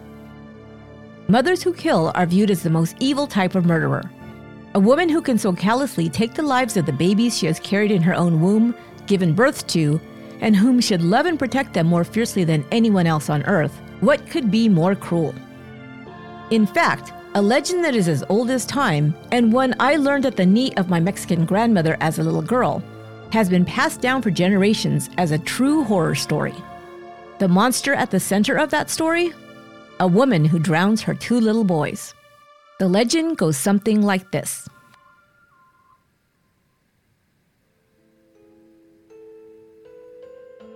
Once, a long, long time ago, there was a beautiful young girl named Maria who lived in a small village. She was beautiful but haughty. All the local boys, humble farmers and ranch hands, wanted to woo the lovely Maria, but she would turn her nose up at them. She was going to marry the most handsome man in the world, and she would be rich as well. One day that handsome man rode into town. He was the son of a wealthy rancher. Maria set her sights on him. She prepared herself to catch his attention by wearing her finest outfit, a beautiful white dress that she knew played up her long black hair, her flashing deep brown eyes, and her lips painted a bright red. She also wore high-heeled shoes that made a sharp clicking sound as she walked down the lane. She arrived at the town square and caught the attention of the handsome vaquero. The young man sought her out, and he quickly fell in love and asked for her hand. The humble peasant girl was now the wife of a rich rancher. At first, all was wonderful for Maria. She lived in a beautiful home and in short order had 2 children, both sons. But not long after her sons were born, her husband began to spend less time at home. He said he needed to attend to ranch business, but she suspected he was off seeing other women and that he was now bored with her. When he was home, he spent little time with Maria, only paying attention to his 2 boys. Maria became jealous, not only of the other women she suspected he was seeing, but of her own 2 sons as well. Maria was used to having the admiration of all the men in the village, and now her own husband ignored her. One day, Maria was walking along the river with her boys, and her husband, who'd been gone for days, drove by in a carriage. He stopped the carriage and got out to hug and kiss his sons in greeting. He also spoiled them with gifts of candy. For Maria, there was nothing, not even a greeting. She seethed as she stood at the side of the road, ignored. But she was even more angry when she looked inside the carriage and saw that a younger woman, nicely dressed and obviously wealthy, was inside. She now had proof that her husband was two-timing her, and she was furious. Her husband and the woman drove off in the carriage, and Maria could not control her anger. She looked into the eyes of her two beautiful boys, and all she could see was the image of their cheating father. Enraged, and before she knew what she was doing, she picked up her sons one at a time and threw them into the river below. Watching them sink into the dark waters, she screamed and ran down to them, but it was too late. The river had carried them away. Maria, as if in a daze, went home and put on her beautiful white dress and high heels. She returned to the riverbank and walked up and down along the shore, crying and calling out for her children. After a time, people from nearby began to hear a woman's pitiful cries and followed the sound to the river. They saw the woman in a white dress, now splattered with river mud and torn by the jagged rocks. Her face was frozen into a mask of grief. Her hair was wild and tangled by the wind. Some of the men climbed down towards the river to try and help her, but before they could reach her, she let out one last cry, "Where are you, my children?" and then plunged herself into the water. The strong current carried her away, never to be seen again. From now on, the beautiful Maria, who had killed her own children and then taken her own life, would be known as La Llorona, which means the crying woman. Now, children who have learned the story of La Llorona can sometimes hear late at night, after the clock strikes midnight, the sound of high heels clicking outside their windows as they're just drifting off to sleep. Sometimes they can hear her weeping. Other times, La Llorona cries out in a terrifying voice, calling to her dead children. But children are warned. If they are naughty or have recently acted like a travieso, a disobedient child, La Llorona may become angry. Then, without warning, she will snatch them up and carry them off into the spirit world. Or, God forbid, the child struggles to free themselves from her icy grasp. Then she may pitch them into the dark, cold river, where they will be carried off to the netherworld. So children learn to beware of La Llorona. We're told never to stay up past our bedtimes or play outside after dark, because if we do, we may hear the cries of La Llorona coming to carry us off.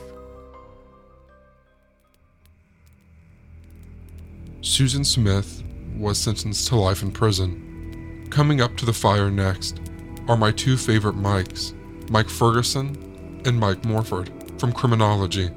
Tonight they will share the story of the 1966 murder of college student Sherry Jo Bates. October 30th, the night before Halloween, has long been referred to as Devil's Night. On that night, every year across the country, there are instances of vandalism or pranks. Usually, it's a result of teenagers misbehaving, and in most cases, trees filled with toilet paper may be the extent of the mischief. Sometimes, however, the crimes committed on October 30th go far beyond harmless fun.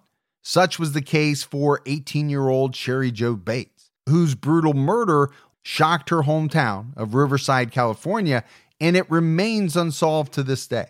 The city of Riverside is an hour west of Los Angeles. In 1966, many of Riverside's residents were transplants who came to work at Riverside area military bases. Such was the case for the Bates family, who moved from Omaha, Nebraska in 1957.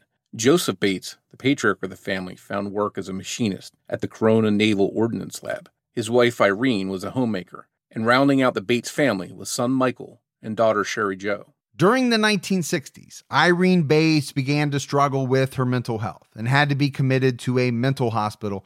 As a result, Joseph and Irene's marriage suffered, and they eventually divorced in 1965. Michael graduated from Ramona High School and joined the Navy. Sherry Jo and her father, Joseph, found themselves alone in their suddenly quiet home located at 4195 Via San Jose in Riverside. Sherry Jo was a popular and outgoing student with lots of friends at Ramona High School. She was a cheerleader who dated one of the school's star football players. The young couple even made plans to marry.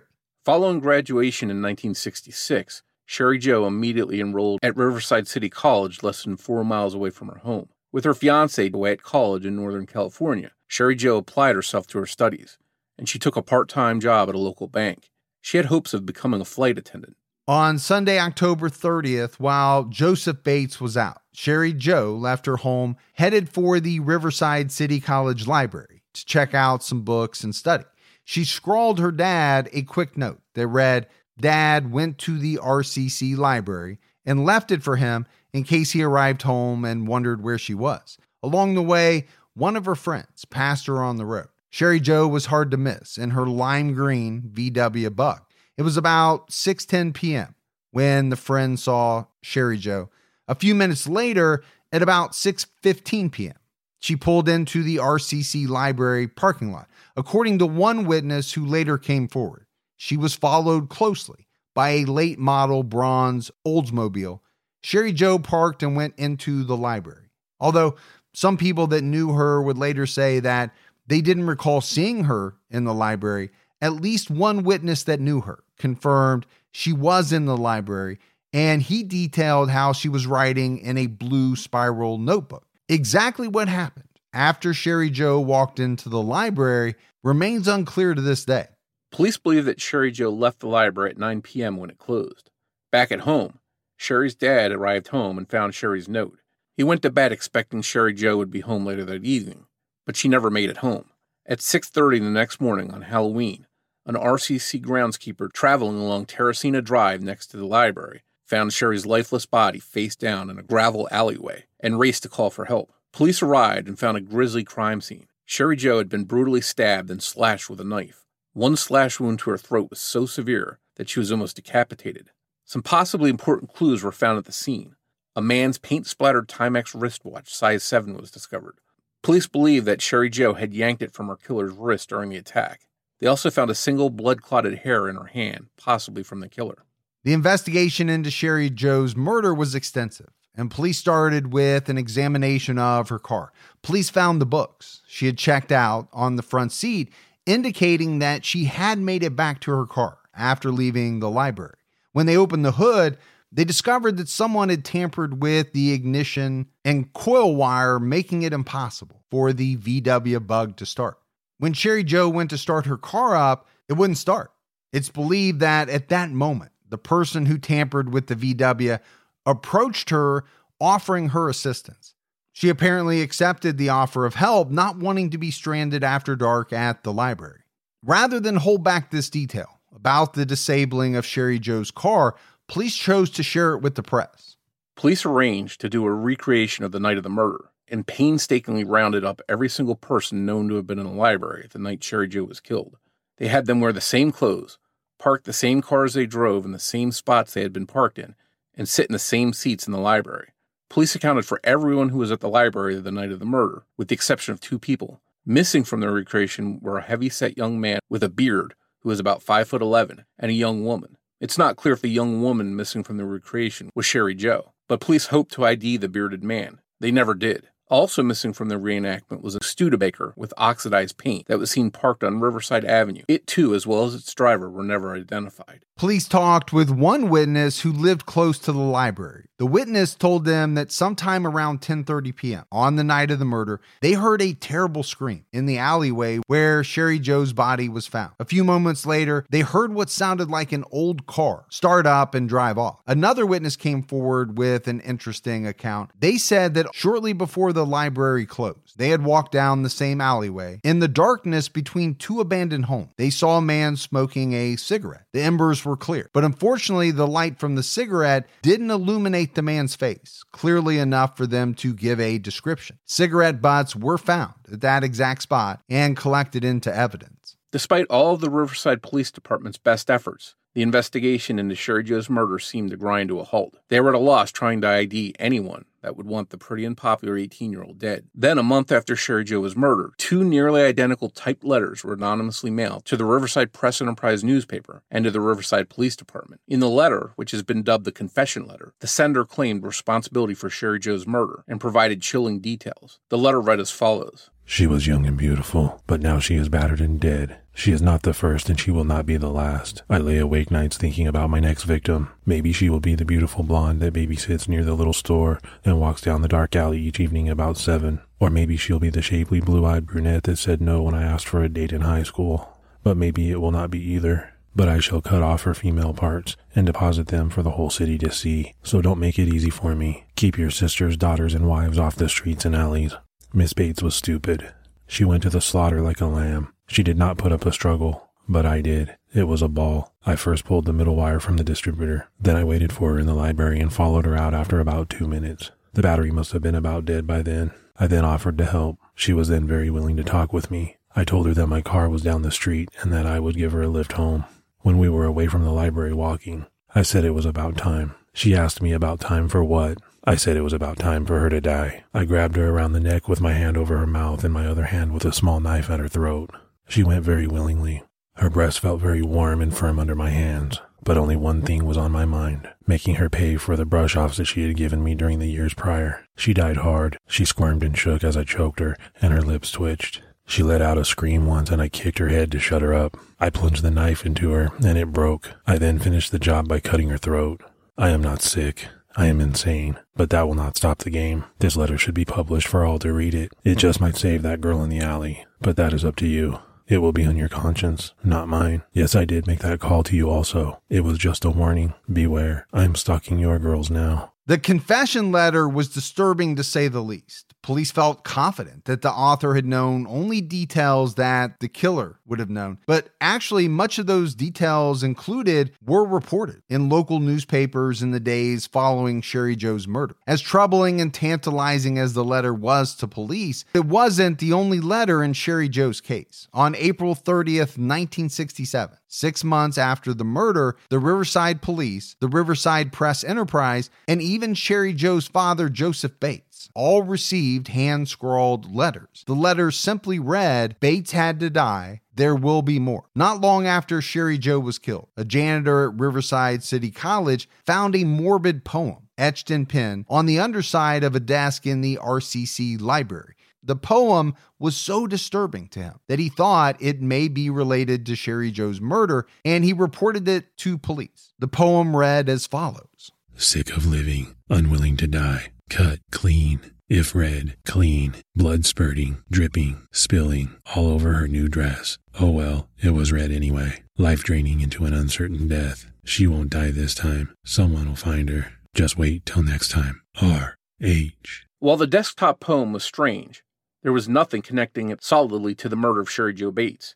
She certainly wasn't wearing a red dress when she died, but it was just one more strange clue tied to Sherry Joe Bates, making the investigation even tougher for investigators. That desktop poem and other clues from Sherry Joe's murder, including the letters, would eventually be tied to California's infamous serial killer, the Zodiac. While no physical evidence seems to connect Sherry Joe Bates to the Zodiac, the two cases have been hopelessly entangled together for over 50 years. DNA from the cigarette butts found near the crime scene and the clotted hair found in Sherry Joe's hand do not match a favorite suspect of Riverside PD who has been on their radar since early on in the investigation. Both Sherry Joe's case and the Zodiac case remain unsolved. It's impossible for us to get into every detail of Sherry Joe's murder in this short segment, let alone delve into the Zodiac portion of the mystery. But if you want a complete deep dive into Sherry Joe's case as well as the Zodiac case, be sure to go back and listen to our complete first season of Criminology, where we explore both cases in great detail. Thanks, Mike and Mike. Do you know what serial killer scares you the most? Is it the Zodiac? Well, I asked our next storyteller, one of the hosts of Generation Y and the Peripheral podcast, Justin Evans, that very question. A question I get a lot is what serial killer scares you the most. Now, they're all horrible. They all leave a trail of shattered lives and victims in their wake. But when it comes to which one actually scares me, I had to think about that. I mean, take the cunning and conniving Ted Bundy, who could coax many young women into his car, or the horrendous Jeffrey Dahmer, who preyed on vulnerable young gay men. Ted Bundy had a type, which was a younger female in their teens to early 20s, and dark shoulder-length hair. Jeffrey Dahmer mainly targeted men of color, and as scary as both of them are, I, as a middle-aged straight white guy, would not be targeted by either of them, and that really applies to most serial killers. Women, at-risk youth, minorities, the LGBT community are far more affected by crimes of violence, especially at the hands of a serial killer, than I ever would be. So, what's my answer? Which serial killer could I even fall prey to?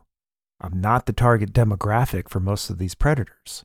In reality, there are only a few, and even those wouldn't target me directly, but get rid of me, as it were, if I were in their way of their actual intended target.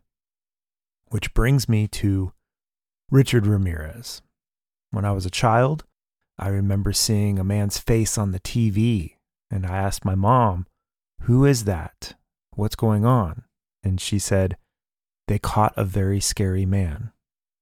Now, as I got older and learned more about serial killers, Richard always stood out to me because of that moment as a child where I actually saw his face on my own TV. Once I started reading about him and how he chose his victims, it became very clear to me that he wasn't like the others. Some serial killers will stalk their victims for days, watching and choosing carefully the most vulnerable. Others will stage a scene where their intended victims will be misled into their car or home. And then there are those who target sex workers or at-risk individuals. Richard, on the other hand, would go out at night, walk down the street, follow you into your house as you got home from work or returned from the store. He targeted women, but if there was a man in the house, he would shoot them and kill them first because Richard perceived them as the bigger threat and something that was in the way of his end goal. And his goal was typically raping and murdering the woman. And I can only imagine opening up my garage door and pulling into my garage, and as the garage door is closing, somebody slipping underneath and into my home.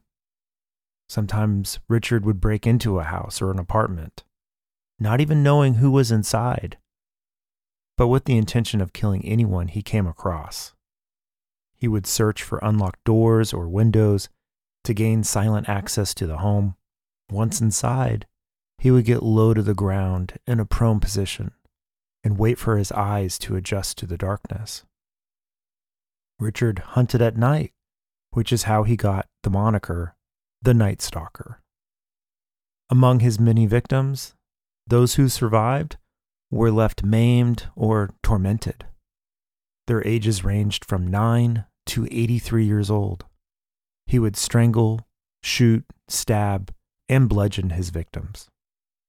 His MO would change based on whatever opportunity was presented to him, which made him elusive to capture, but his brutality always stayed the same. Richard Ramirez was walking chaos. Even knowing that his reign of terror ended in 1985 and that he would end up dying behind bars in 2013, he's one of the few that got me, struck that spine-chilling nerve that I just couldn't shake. After reading several books and watching interviews, one night I couldn't rest. I could not get to sleep. Every bump, creak, or sound would startle me, and I would imagine someone or something trying to come into my home. Now, every house has its own personality, its sounds, but this night, I had to go out and sit on my sofa with gun in hand while memorizing every noise. I had to hear it, rationalize it, and deem it as non-threatening.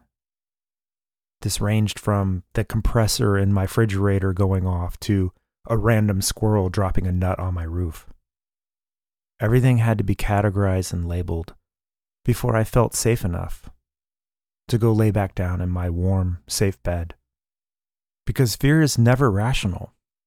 Fear makes us act and behave in ways way outside of our norm. We'll turn our backs on family. We'll form angry mobs to hunt down others and even commit genocide.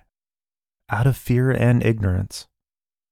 Luckily, my fear only drove me to sitting in the dark by myself, listening to the noises in my own home, like a scared child who finally was brave enough to come out from under the blankets. That was the most irrational I've ever behaved out of fear. We all have behaved irrationally, I think, out of fear, which is why sometimes it's nice to take a little light-hearted look at true crime. This is Trevin and Amanda from Live, Laugh, Larceny, the show that takes a deep dive into shallow crime. We've all heard legends and spooky lore in a group setting.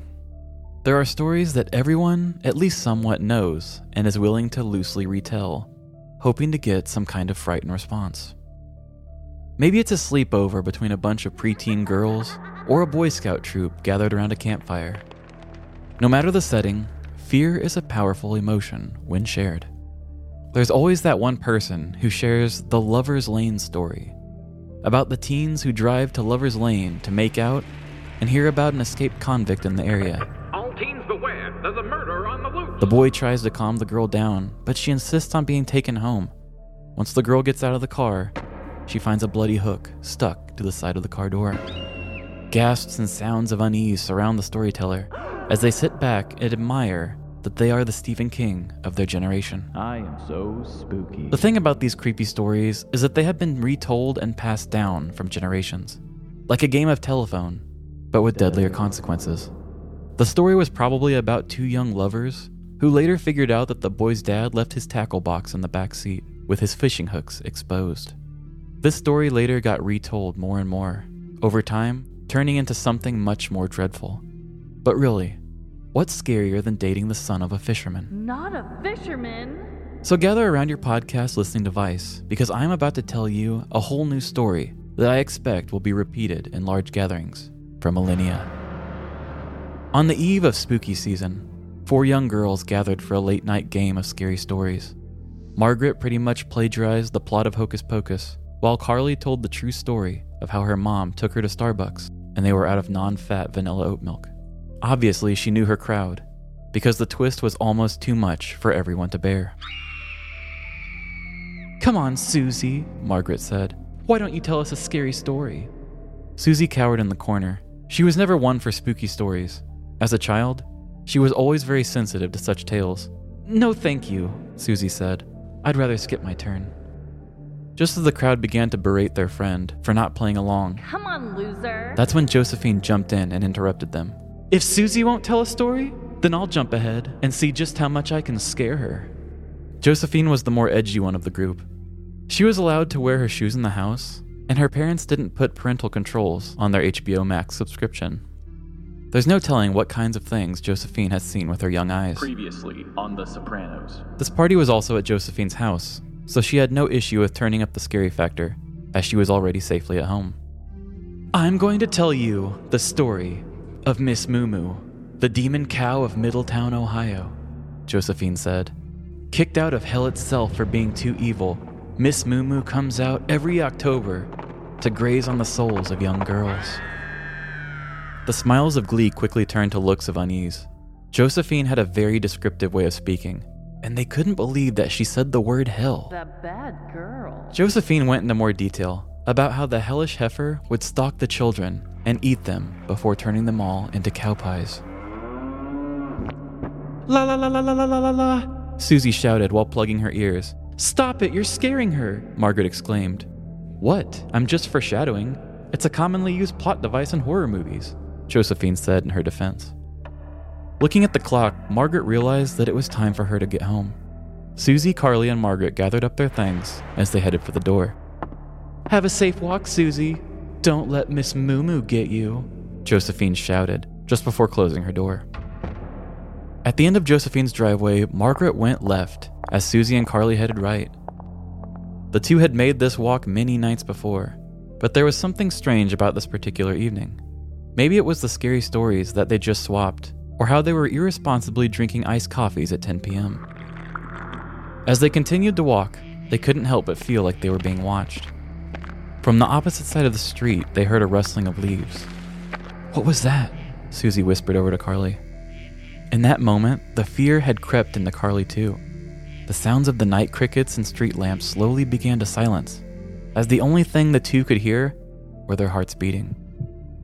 Carly grabbed Susie's hand as they both stood frozen in the middle of the street. Neither one could conjure the strength to check their surroundings. Just as they were about to make a run for it, they heard another noise from behind them. It sounded like that of a giant beast huffing just before an attack. Susie slowly turned her head to see a large figure with two big horns. "It's Miss Moo Moo!" Susie yelled, as both girls screamed and ran for it. But as the girls were gaining speed, they couldn't help but notice that the demon bull was chasing after them. No matter what direction they would take, the loud stomps of the creature would follow close behind, while still making its demonic snorts. Fatigued and dehydrated from the iced coffees, the girls knew they were only a block away from a busy intersection where they could get help. It took everything they had to keep running, as they could feel the hot breath of the beast blowing on their backs. As the headlights of the cars came into focus, the girls ran onto the crosswalk and flagged down the cars at the red light. "Help us! You've got to help us!" the two screamed, before continuing to run across the street. As the girls reached the next sidewalk, they began to hear car horns honking and people screaming. What's the matter with you? "I'm a thirsty cow," the beast cried out. "Can anyone pour me a caramooloo?" The honking continued, as the cow person refused to get out of the street. Sue and Carly were finally coming back to reality. They were no longer viewing the world in the same scared way they had been. Taking a closer look, that's when they realized that this was no beast. Standing in front of the angry drivers was a drunk woman, just wearing a cow costume. The two girls watched as police lights quickly filled the intersection. As the police officer stepped out of their car, a strange man came running from one of the nearby houses. "Thank God you're here," said the man. "That is the same cow that I spotted peeing on my front porch earlier." In September of 2008, Middletown, Ohio woman Michelle Allen was arrested for getting in the way of traffic and chasing children while wearing a cow suit. There were also accusations from a neighbor stating that she had urinated on his porch. At the time of her arrest, she was smelling strongly of alcohol while also threatening the arresting officers. She was charged with 1 count of disorderly conduct. According to police, this was the 50th time Allen had been arrested. On the following Tuesday, Michelle Allen showed up to court wearing the very same cow suit and challenged other people in court to, quote, suck her udders. Investigators believe that this may have been a promotional stunt for a local haunted trail, as an employee of the trail did come to repossess the cow suit. Whether this was a stunt or not, the charge did land Allen in jail for 30 days, and I don't think we can blame a promotional stunt for the other 49 arrests. So let the story of Miss Moo Moo be the start of a new spooky legend to tell kids around the campfire. Because it's Halloween season, and Miss Moo Moo may just be wandering the streets of Middletown, Ohio right now, grazing on the souls of those who stay up too late. Miss Moo Moo strikes! Yes, if anybody is a listener of our show, Miss Moo Moo did come up a couple weeks ago in a different way, but we were just so tickled by the name that I had to make a callback to it. Oh, I am obsessed. What a story. Oh my God. I really want to dress as a cow for Halloween now and just tell someone, suck my udders. I've got a sheep costume you can wear, but I don't have a cow one. So if anybody's never listened to us before, we do movie versions basically of stories. So sometimes we will kind of exaggerate things a little bit more to add the drama. But at the end, I always try to do some sort of a recap that explains the truth. Yeah. Nobody called her Miss Moo Moo. I don't know anything about these girls, but I do know that a drunk woman dressed as a cow did chase women, pee on a porch, and make a fool of herself in traffic. Yep. We always tell true stories, but we always say, the details may vary here and there. Yeah. We like to have a little bit of fun with our stories. So if you ever need a lighthearted break, we would love for you to jump over to Live, Laugh, Larceny anytime. I'm going to look for a cow costume now on Amazon. I'm sure to come into use sometime, right? Okay, for my next friend, she's going to ask you to close your eyes. Just go with it. I'll keep an eye out for anything shady. Her name is Sammy from the Hidden Staircase. Okay, here she comes.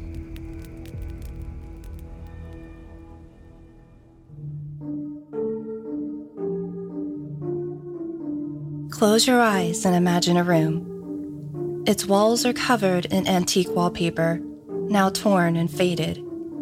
If you look closely, you can see the outline of a secret door. A door that will open if you are willing to enter. There is a staircase there that descends into the darkness. And at its base, a room filled with terrible wonders. It is a library of mystery, a catalog of terrors.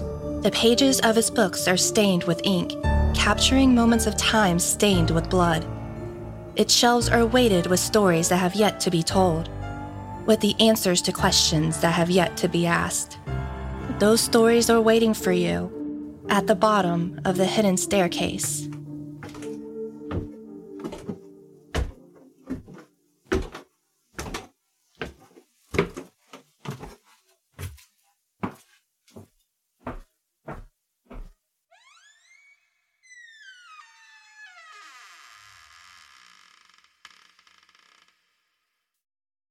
I'm Sammy, the host of the Hidden Staircase podcast, true crime, paranormal, and mysterious cases from the archives. Every story you hear dates before the 1950s. But for this Halloween special, I'm going to tell you about a game that can only be played at midnight. This game should not be taken lightly. If anything, this game should not be played at all. But if you're going to play the midnight game, you might as well know the rules. The midnight game is an old pagan ritual used mainly as punishment for those who have broken the laws of the pagan religion in question. While it was mainly used as a scare tactic to not disobey the gods, there is still a very existent chance of death to those who play the midnight game. There's an even higher chance of permanent mental scarring. It is highly recommended that you do not play the midnight game. However, for those few thrill seekers searching for a rush, or for those delving into obscure occult rituals, these are simple instructions on how to play. Do so at your own risk. Prerequisites. It must be exactly 12 a.m. when you begin performing the ritual. Otherwise, it will not work. Materials. You will need a candle, a piece of paper, a writing implement, matches or a lighter, salt, a wooden door, and at least 1 drop of your own blood. If you are playing with multiple people, they will need their own of the aforementioned materials, and they will have to perform the steps below accordingly. Step 1. Write your full name, first, middle, and last, on the piece of paper. Put at least 1 drop of blood on the paper. Allow it to soak into the paper. Step 2. Turn off all the lights in the place you are doing this. Go to your wooden door and place the paper with your name on it in front of the door. Now, take out the candle and light it. Place it on top of the paper. Step 3. Knock on the door 22 times. The hour must be 12 a.m. upon the final knock. Then, open the door, blow out the candle, and close the door. You have just allowed the Midnight Man to enter your house. Step 4. Immediately relight your candle. This is where the game begins. You must now lurk around your now completely dark house with the lit candle in your hand. Your goal is to avoid the Midnight Man at all costs until 3:33 a.m. Should your candle ever go out, that means the Midnight Man is near you. You must relight your candle in the next 10 seconds. If you are not successful in doing this, You must then immediately surround yourself with a circle of salt. If you are unsuccessful in both of your actions, the Midnight Man will create a hallucination of your greatest fear and rip out your organs one by one. You will feel it, but you will be unable to react. If you are successful in creating a circle of salt, you must remain in there until 3:33 a.m. If you are successful in relighting your candle, you may proceed with the game. You must continue to 3:33 a.m. without being attacked by the Midnight Man or being trapped inside the circle of salt to win the midnight game. The Midnight Man will leave your house at 3:33 a.m. and you'll be safe to proceed with your morning. Addition: indications that you are near the Midnight Man will include sudden drops in temperature, seeing a pure black, humanoid figure through the darkness, and hearing very soft whispering coming from an indiscernible source. If you experience any of these, it is advised that you leave the area to avoid the Midnight Man. Do not turn any of the lights on during the midnight game. Do not use a flashlight during the midnight game. Do not attempt to use another person's blood on your name. Do not use a lighter as a substitute for a candle. It will not work. And definitely do not attempt to provoke the Midnight Man in any way. Even when the game is over, he will always be watching you. Good luck. You are going to need it.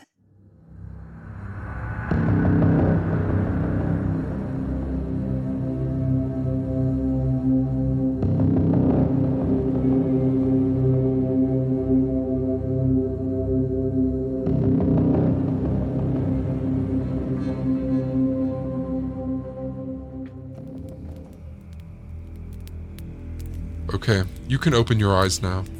It's spooky season, and my next friend Lainey loves being scared, so she is sharing listener-submitted stories from her 2 podcasts, True Crime Cases with Lainey and It's Haunted, What Now? A trigger warning before we get into the story. We do discuss mental health crises and suicidal thoughts. This will probably be a very long story, but I'll never forget it as long as I live. I also didn't believe in anything paranormal or outside the realm of science until this happened. I still just don't know what to make of it, to be honest, and I would love to hear what people think might have been going on. So, my freshman year of college, I moved into a dorm in a very old historic building in Florida. It was 2020 and COVID was still really bad, so each student had their own room. I quickly made friends with a girl who lived directly next door, Sophie, and a girl on the 3rd floor, Evie.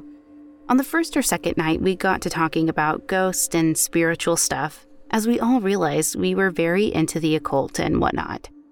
The 3rd floor girl, Evie, suggested that we make and play a Ouija board. I had tried one before at sleepovers and it had never worked, but I was interested, and it was a super old building that was supposedly haunted, so we gave it a shot.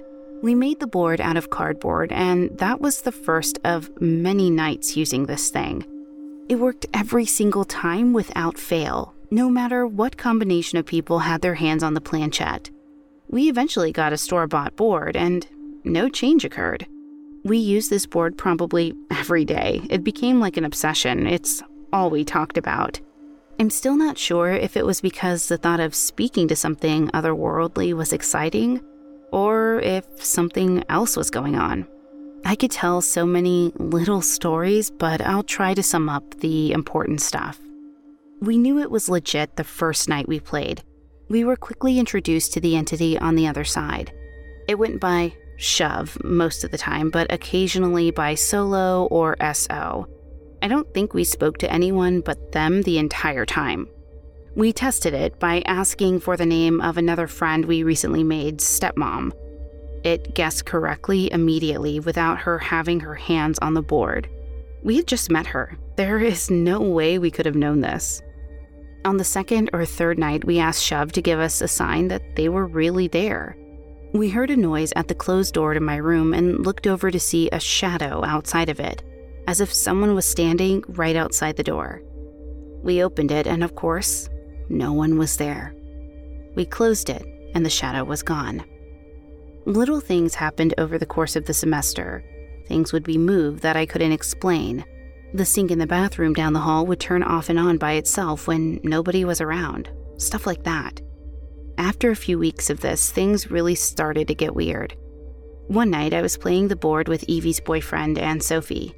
Evie was laying with her head in her boyfriend's lap, not touching the board. Suddenly, she started panicking and hyperventilating. We thought she must be having a random panic attack or something, but she claimed she was unable to control where her eyes were looking. We went to take her out of the building because she was so freaked out, and in the lobby she swore she saw someone out of the corner of her eye. Saw that no one was actually there and bolted out the front doors, terrified. Shove really seemed to turn on Evie for whatever reason. On another night, not long after that one, the three of us original girls were playing the board and Evie told us her back was really hurting. She asked us to look and see if she had a really bad sunburn on her lower back. Strange, but that's what she said it felt like. There were a ton of fresh scratches on her lower back when we looked. This was scary because she was not leaning on anything and had both hands on the board. I can attach a picture of the scratches if anyone is interested. Around the time of these events, Evie started to act really strange. For the first months I knew her, she was always very calm and down to earth. But she began acting extremely short-tempered and possessive or jealous. Now this is where I'm not sure what to think. Was it a mental health crisis or were our nightly activities causing side effects? I'm not sure I'll ever know. But I remember Evie screaming at me and stomping up the stairs to her room and being so shocked. It was so out of character. During a fight with her boyfriend, she ripped her hair out and slammed her head on the floor. And then after a week or so, she was involuntarily institutionalized after telling her therapist that she was going to take her life. This was obviously very upsetting for Sophie and me. And then Sophie had begun having suicidal thoughts. I'm not sure if this started before or after Evie left. And then one morning I woke up and checked my phone, and Sophie had gone to the hospital earlier that morning because she woke up and couldn't breathe. And it ended up being some tonsil issue, I believe, but the timing was really weird. Both Sophie and Evie ended up dropping out of college for mental health reasons. I spent the rest of the semester and the one after in that room and never had any serious issues. I had a roommate the second semester of that year, and she didn't have any issues either. I played the board every once in a while to show curious friends the ghosts that lived in my room. Shove was always there, but did nothing more than respond on the board. I'm still very much in touch with Sophie and Evie. Evie completely returned to her old self not long after dropping out. Whether this was due to the removal of stressful college work or being away from that building for good, I'll never know. Was she possessed? Who was Shove? Was Shove even real, or did we just make him up because we desperately wanted to believe something else was out there? I'll probably never get any answers, but I guess at least I have a good story to tell at parties.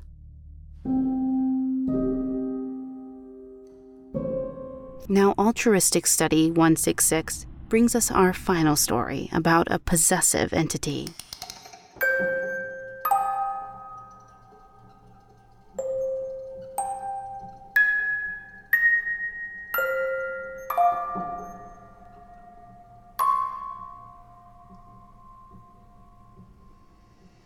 I was dating a guy not long ago. We did chat about our weird ghost experiences, and he said a lot of weird stuff happens around him. It didn't really bother me as most things aren't sinister. At his house, you would hear walking down the corridors, knocking, strange smells that seemed to just appear and stick around. His son used to turn to us and ask us who else was in the house, or ask, "Who's that?" It was fairly innocent stuff until about a month ago. I woke up in the night and went for a cigarette. I went to the toilet and then got back into bed. I heard a creak by the door and wondered if it was his child. It wasn't. This huge, slim shadow stood by the door, and I mean huge. I've seen stuff before and didn't get a scared feeling, but this literally filled me with dread and horror. I was trying to shake the guy I was dating awake, but he wasn't waking up. and I heard a weird laughter and just the words, "Mine." Then the shadow disappeared. I didn't sleep and left when the sun came up. We talked about it later in the day, and the guy is fully aware of it. It's moved with him everywhere he goes, and his son has seen it too and sleepwalks since he first saw it. The son once walked over to me and just leaned in my face, whispering. Since I saw it that night, the guy's mental health has deteriorated so poorly. He just lays in bed, doesn't eat, lashes out, and I had to walk away. Does anyone else have a similar experience or something like that?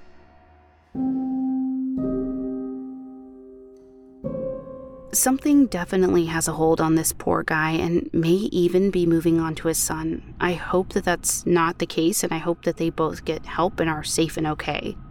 I hope you don't feel bad that you had to get yourself out of that situation instead of remaining with him. If he's aware of what is going on, then he may have invited this entity into his life, and you're not responsible for that.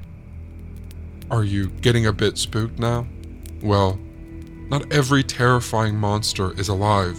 You'll find out what I mean from Justin Drown, who is the host of Obscura, a true crime podcast, and Disaster. Get ready and hold on tight.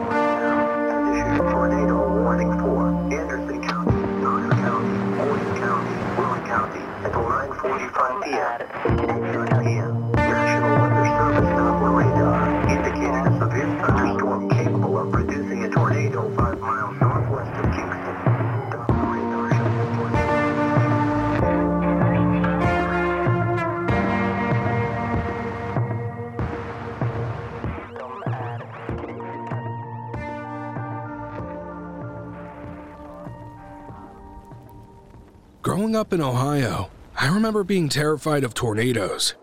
When there was a warning on the television, I remember being sure that this would be the end.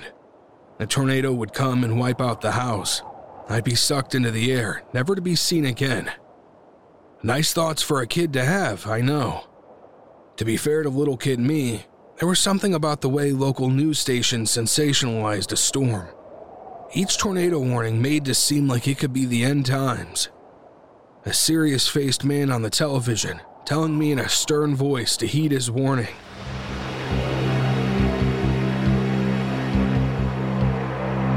If you are in a mandatory evacuation area, you need to get to high ground now.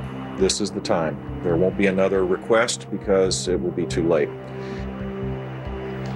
That time probably is now. If you're in the Fort Myers area, Lee County, Collier County, that looks like that will be the landfall area, Kelly. This is a major hurricane. Top winds are now above 125 miles per hour sustained. That's right. We'll have another update with our hurricane expert coming up shortly. But first of all, let's give you the very latest that we have from the National Hurricane Center and our Hurricane Hunter flight information showing that our pressure has now dropped to 954 millibars or 28.17 inches of mercury. The flight level, by the way, at 9140 feet. And the eye information is that it's about 8 miles wide, and the maximum flight winds have been about 162 miles per hour.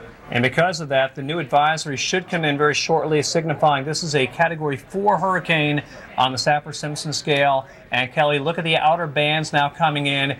Unfortunately, you cannot really do much from here on out, folks. Anybody from Charlotte Harbor southward, just batten down the hatches. And of course, with the outer rain bands, we are dealing with tornadoes, some severe weather further inland. Central Polk County remains under a tornado warning. We also have tornado warnings in effect for Okeechobee County, Osceola County. That's in east central Florida. That tornado warning going until 2:25 Eastern time. And these storms have generally been moving towards the north between 30 and 40 miles per hour. Now, the interstates are open. Interstate 75 is open. Interstate 10 is open as well. And Kelly, if folks really have to get out at this very last minute, do so immediately. My parents scooping me up and bringing us into the basement. These acts, these moments, they held a gravity, a weight. There were things I'd seen in movies that I could never see in real life. Yes, Fred Krueger haunted my dreams, but tornadoes inhabited the real world. And one day, I saw something I'd never forget, something that would be seared into my brain. It was the usual happenings in such a case in our small Ohio home. The bad weather, the news report with the stern man giving us the tornado warning. We prepared for the basement. My memories are loose, but as my parents were scurrying about, I went to the kitchen window. And there, out in the cornfields that stretched into the horizon, was a dark spike tunneling into the sky, with a misty cloud of debris. My child eyes finally saw a tornado in person. Sure, it was far away. But as we wait in the basement, as morbid as it sounds, I was sure this would be it. Say goodbye to Power Rangers on TV. Say goodbye to my schoolmates. Say goodbye to the house. And be prepared to be sucked into the sky. Of course, that didn't happen, but the image of the tornado ripping up the cornfield never left me. My nightmares of Mr. Krueger and his knife fingers replaced. Now, you would think such an experience would leave an impression on me, and impress on me a better sense of judgment among my peers when it came to natural disasters. You would be wrong. When I moved to Florida at 12, I became acquainted with hurricanes as all Floridians do. They became a staple every year, and with the first hurricane, I did treat it with a sense of wonder and awe. They were mysterious to me, but when I turned 13, that healthy fear-driven awe turned to curiosity, and I would honestly, at the time, watch the news with hopes for getting the big one. I'm not lying to say that hurricanes excited me at that age. You see, there's something about your teenage years that have you believing that you're invincible. You feel so healthy, so in your prime. You couldn't possibly die, right? You are truly the main character of your own movie. Luckily, most of us grow out of this phase. Most of us. I was 15 when Hurricane Charlie devastated Florida in 2004. Welcome back. I'm Bill Keneally. And I'm Kelly Cass. We continue to monitor the progress of Hurricane Charlie, which is yet to make landfall along the western seaboard of Florida, but it's already causing problems further inland. Major water concerns the next few hours. We have a landfall south of Tampa. What are the implications? Let's go right to Dr. Steve Lyons. Steve? Well, Bill, the buzzsaw is heading right toward the greater Port Charlotte area here in Fort Myers area. Currently Category 4 hurricane. Now that could produce very extreme damage wind-wise, but also flood-wise. The Captiva Island area is right here. Of course, Naples is over here. Now you're going to be missed just to the north at Naples, although it's still blustery and the weather's going downhill, winds gusting to 55 to 60 miles per hour right now. But what's going to happen here when this gets on shore in about 2 hours? We're very concerned about the flood potential from surge, but also the wind when we get up to Category 4. In this range, we're looking at extensive to extreme damage. So if you're not in a well-reinforced, constructed home or a poorly built home, you need to get out of it and go next door to your neighbor's house that's built better for the next 5 hours as this system makes landfall and moves inland. We can see a lot of roofs blown off if they're poorly constructed homes, signs down in the landfall area. We can see all kinds of trees down. Power outages will be widespread in the area of landfall. Now, the other big problem is the water level rise. We're going to see a significant surge here, and locally it could be as high as 18 feet. In a Category 4 hurricane in this area, we can see water rises as high as 18. It's going to come up in a hurry. It's moving at 20 miles per hour to the northeast. That accentuates the height of the surge, but it also makes things go from nothing to a very big water rise very quickly. So don't be outside near the ocean right now. You should be well away from the coast on high ground because the water is going to rise very quickly over the next 1 to 3 hours in the greater Fort Myers area, particularly near the Port Charlotte area. It was one of 4 named hurricanes that season. Not many people were prepared for what came. The hurricane upgraded from a Category 2 to a Category 4. Charlie killed 20 people, 15 of them directly. And like the morons we were, my friend Mike and I went jogging during the most intense part of the storm. The wind and the rain were unreal. That's what I remember most. Oh, and the trees shaking and blowing to the point of making a sort of music. Did I mention we were barefoot? No, I'm not kidding you. We were jogging through a Category 4 hurricane, barefoot, and I could feel the grip beneath my feet. Yes, we were those idiots you see in the background of a news report. When I was here and we woke up, it was a Category 2 storm emerging off the coast of Cuba, but the way everything was set up, it looked like, hey, it was coming to the Tampa Bay area. Then all of a sudden, it takes just a tiny little shift to the right, and because of the way our coast is set up, that means a landfall much further south. That was bad enough, but it also was strengthening too, and it was strengthening rapidly. So this thing becomes a Category 4 storm. Now, as the forward speed is being picked up, you're going to bring hurricane force winds into where you just saw Ken, in a place that they don't typically get hurricane force winds. So while Tampa was spared, yeah, it was at the expense of Charlotte Harbor and Polk County and Orlando. And you know what? Everybody evacuated inland just to be in the middle of this storm. So we learned a lot. There were a lot of lessons learned from this particular storm. And then it eventually went up and made another landfall in South and in North Carolina as well. But you're talking about making landfall with 145 to 150 mile per hour winds and $15 billion in damage. And little did we know, right, that this was just one of 4 storms that were going to hit the state. 3 of them crossing right where Ken is right now. And, you know, I'll say this too. Go ahead, Ken. Oh, I was going to say, it's really kind of hard to wrap your arms around how big of a deal this is unless you're in the middle of it. And I can tell you a little story. We were out here covering the storms day after day, and they were cleaning up, but still not making a whole lot of headway. And somebody from Tampa, a photographer, came in and saw a couple of trees that were down in Lakeland and said, "Oh, now I get it." And I thought, brother, you don't get it at all. I mean, that's nothing in comparison to the scope of this whole thing. And on television, it's all very contained, and you kind of get a sense of it, but you live through it, man, it's a totally different situation. Luckily, we made it back fine. At the time, we treated it as bragging rights.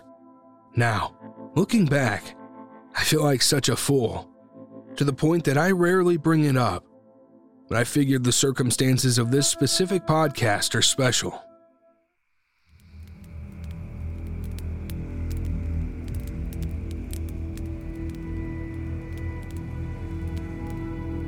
It looks like my next friend is running a little late. They do this sometimes. You have friends like this too, right?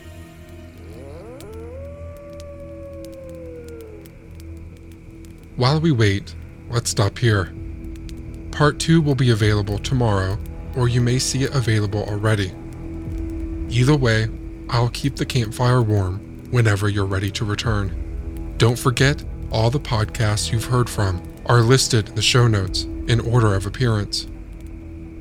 Okay, I'll let you go now. See you again soon.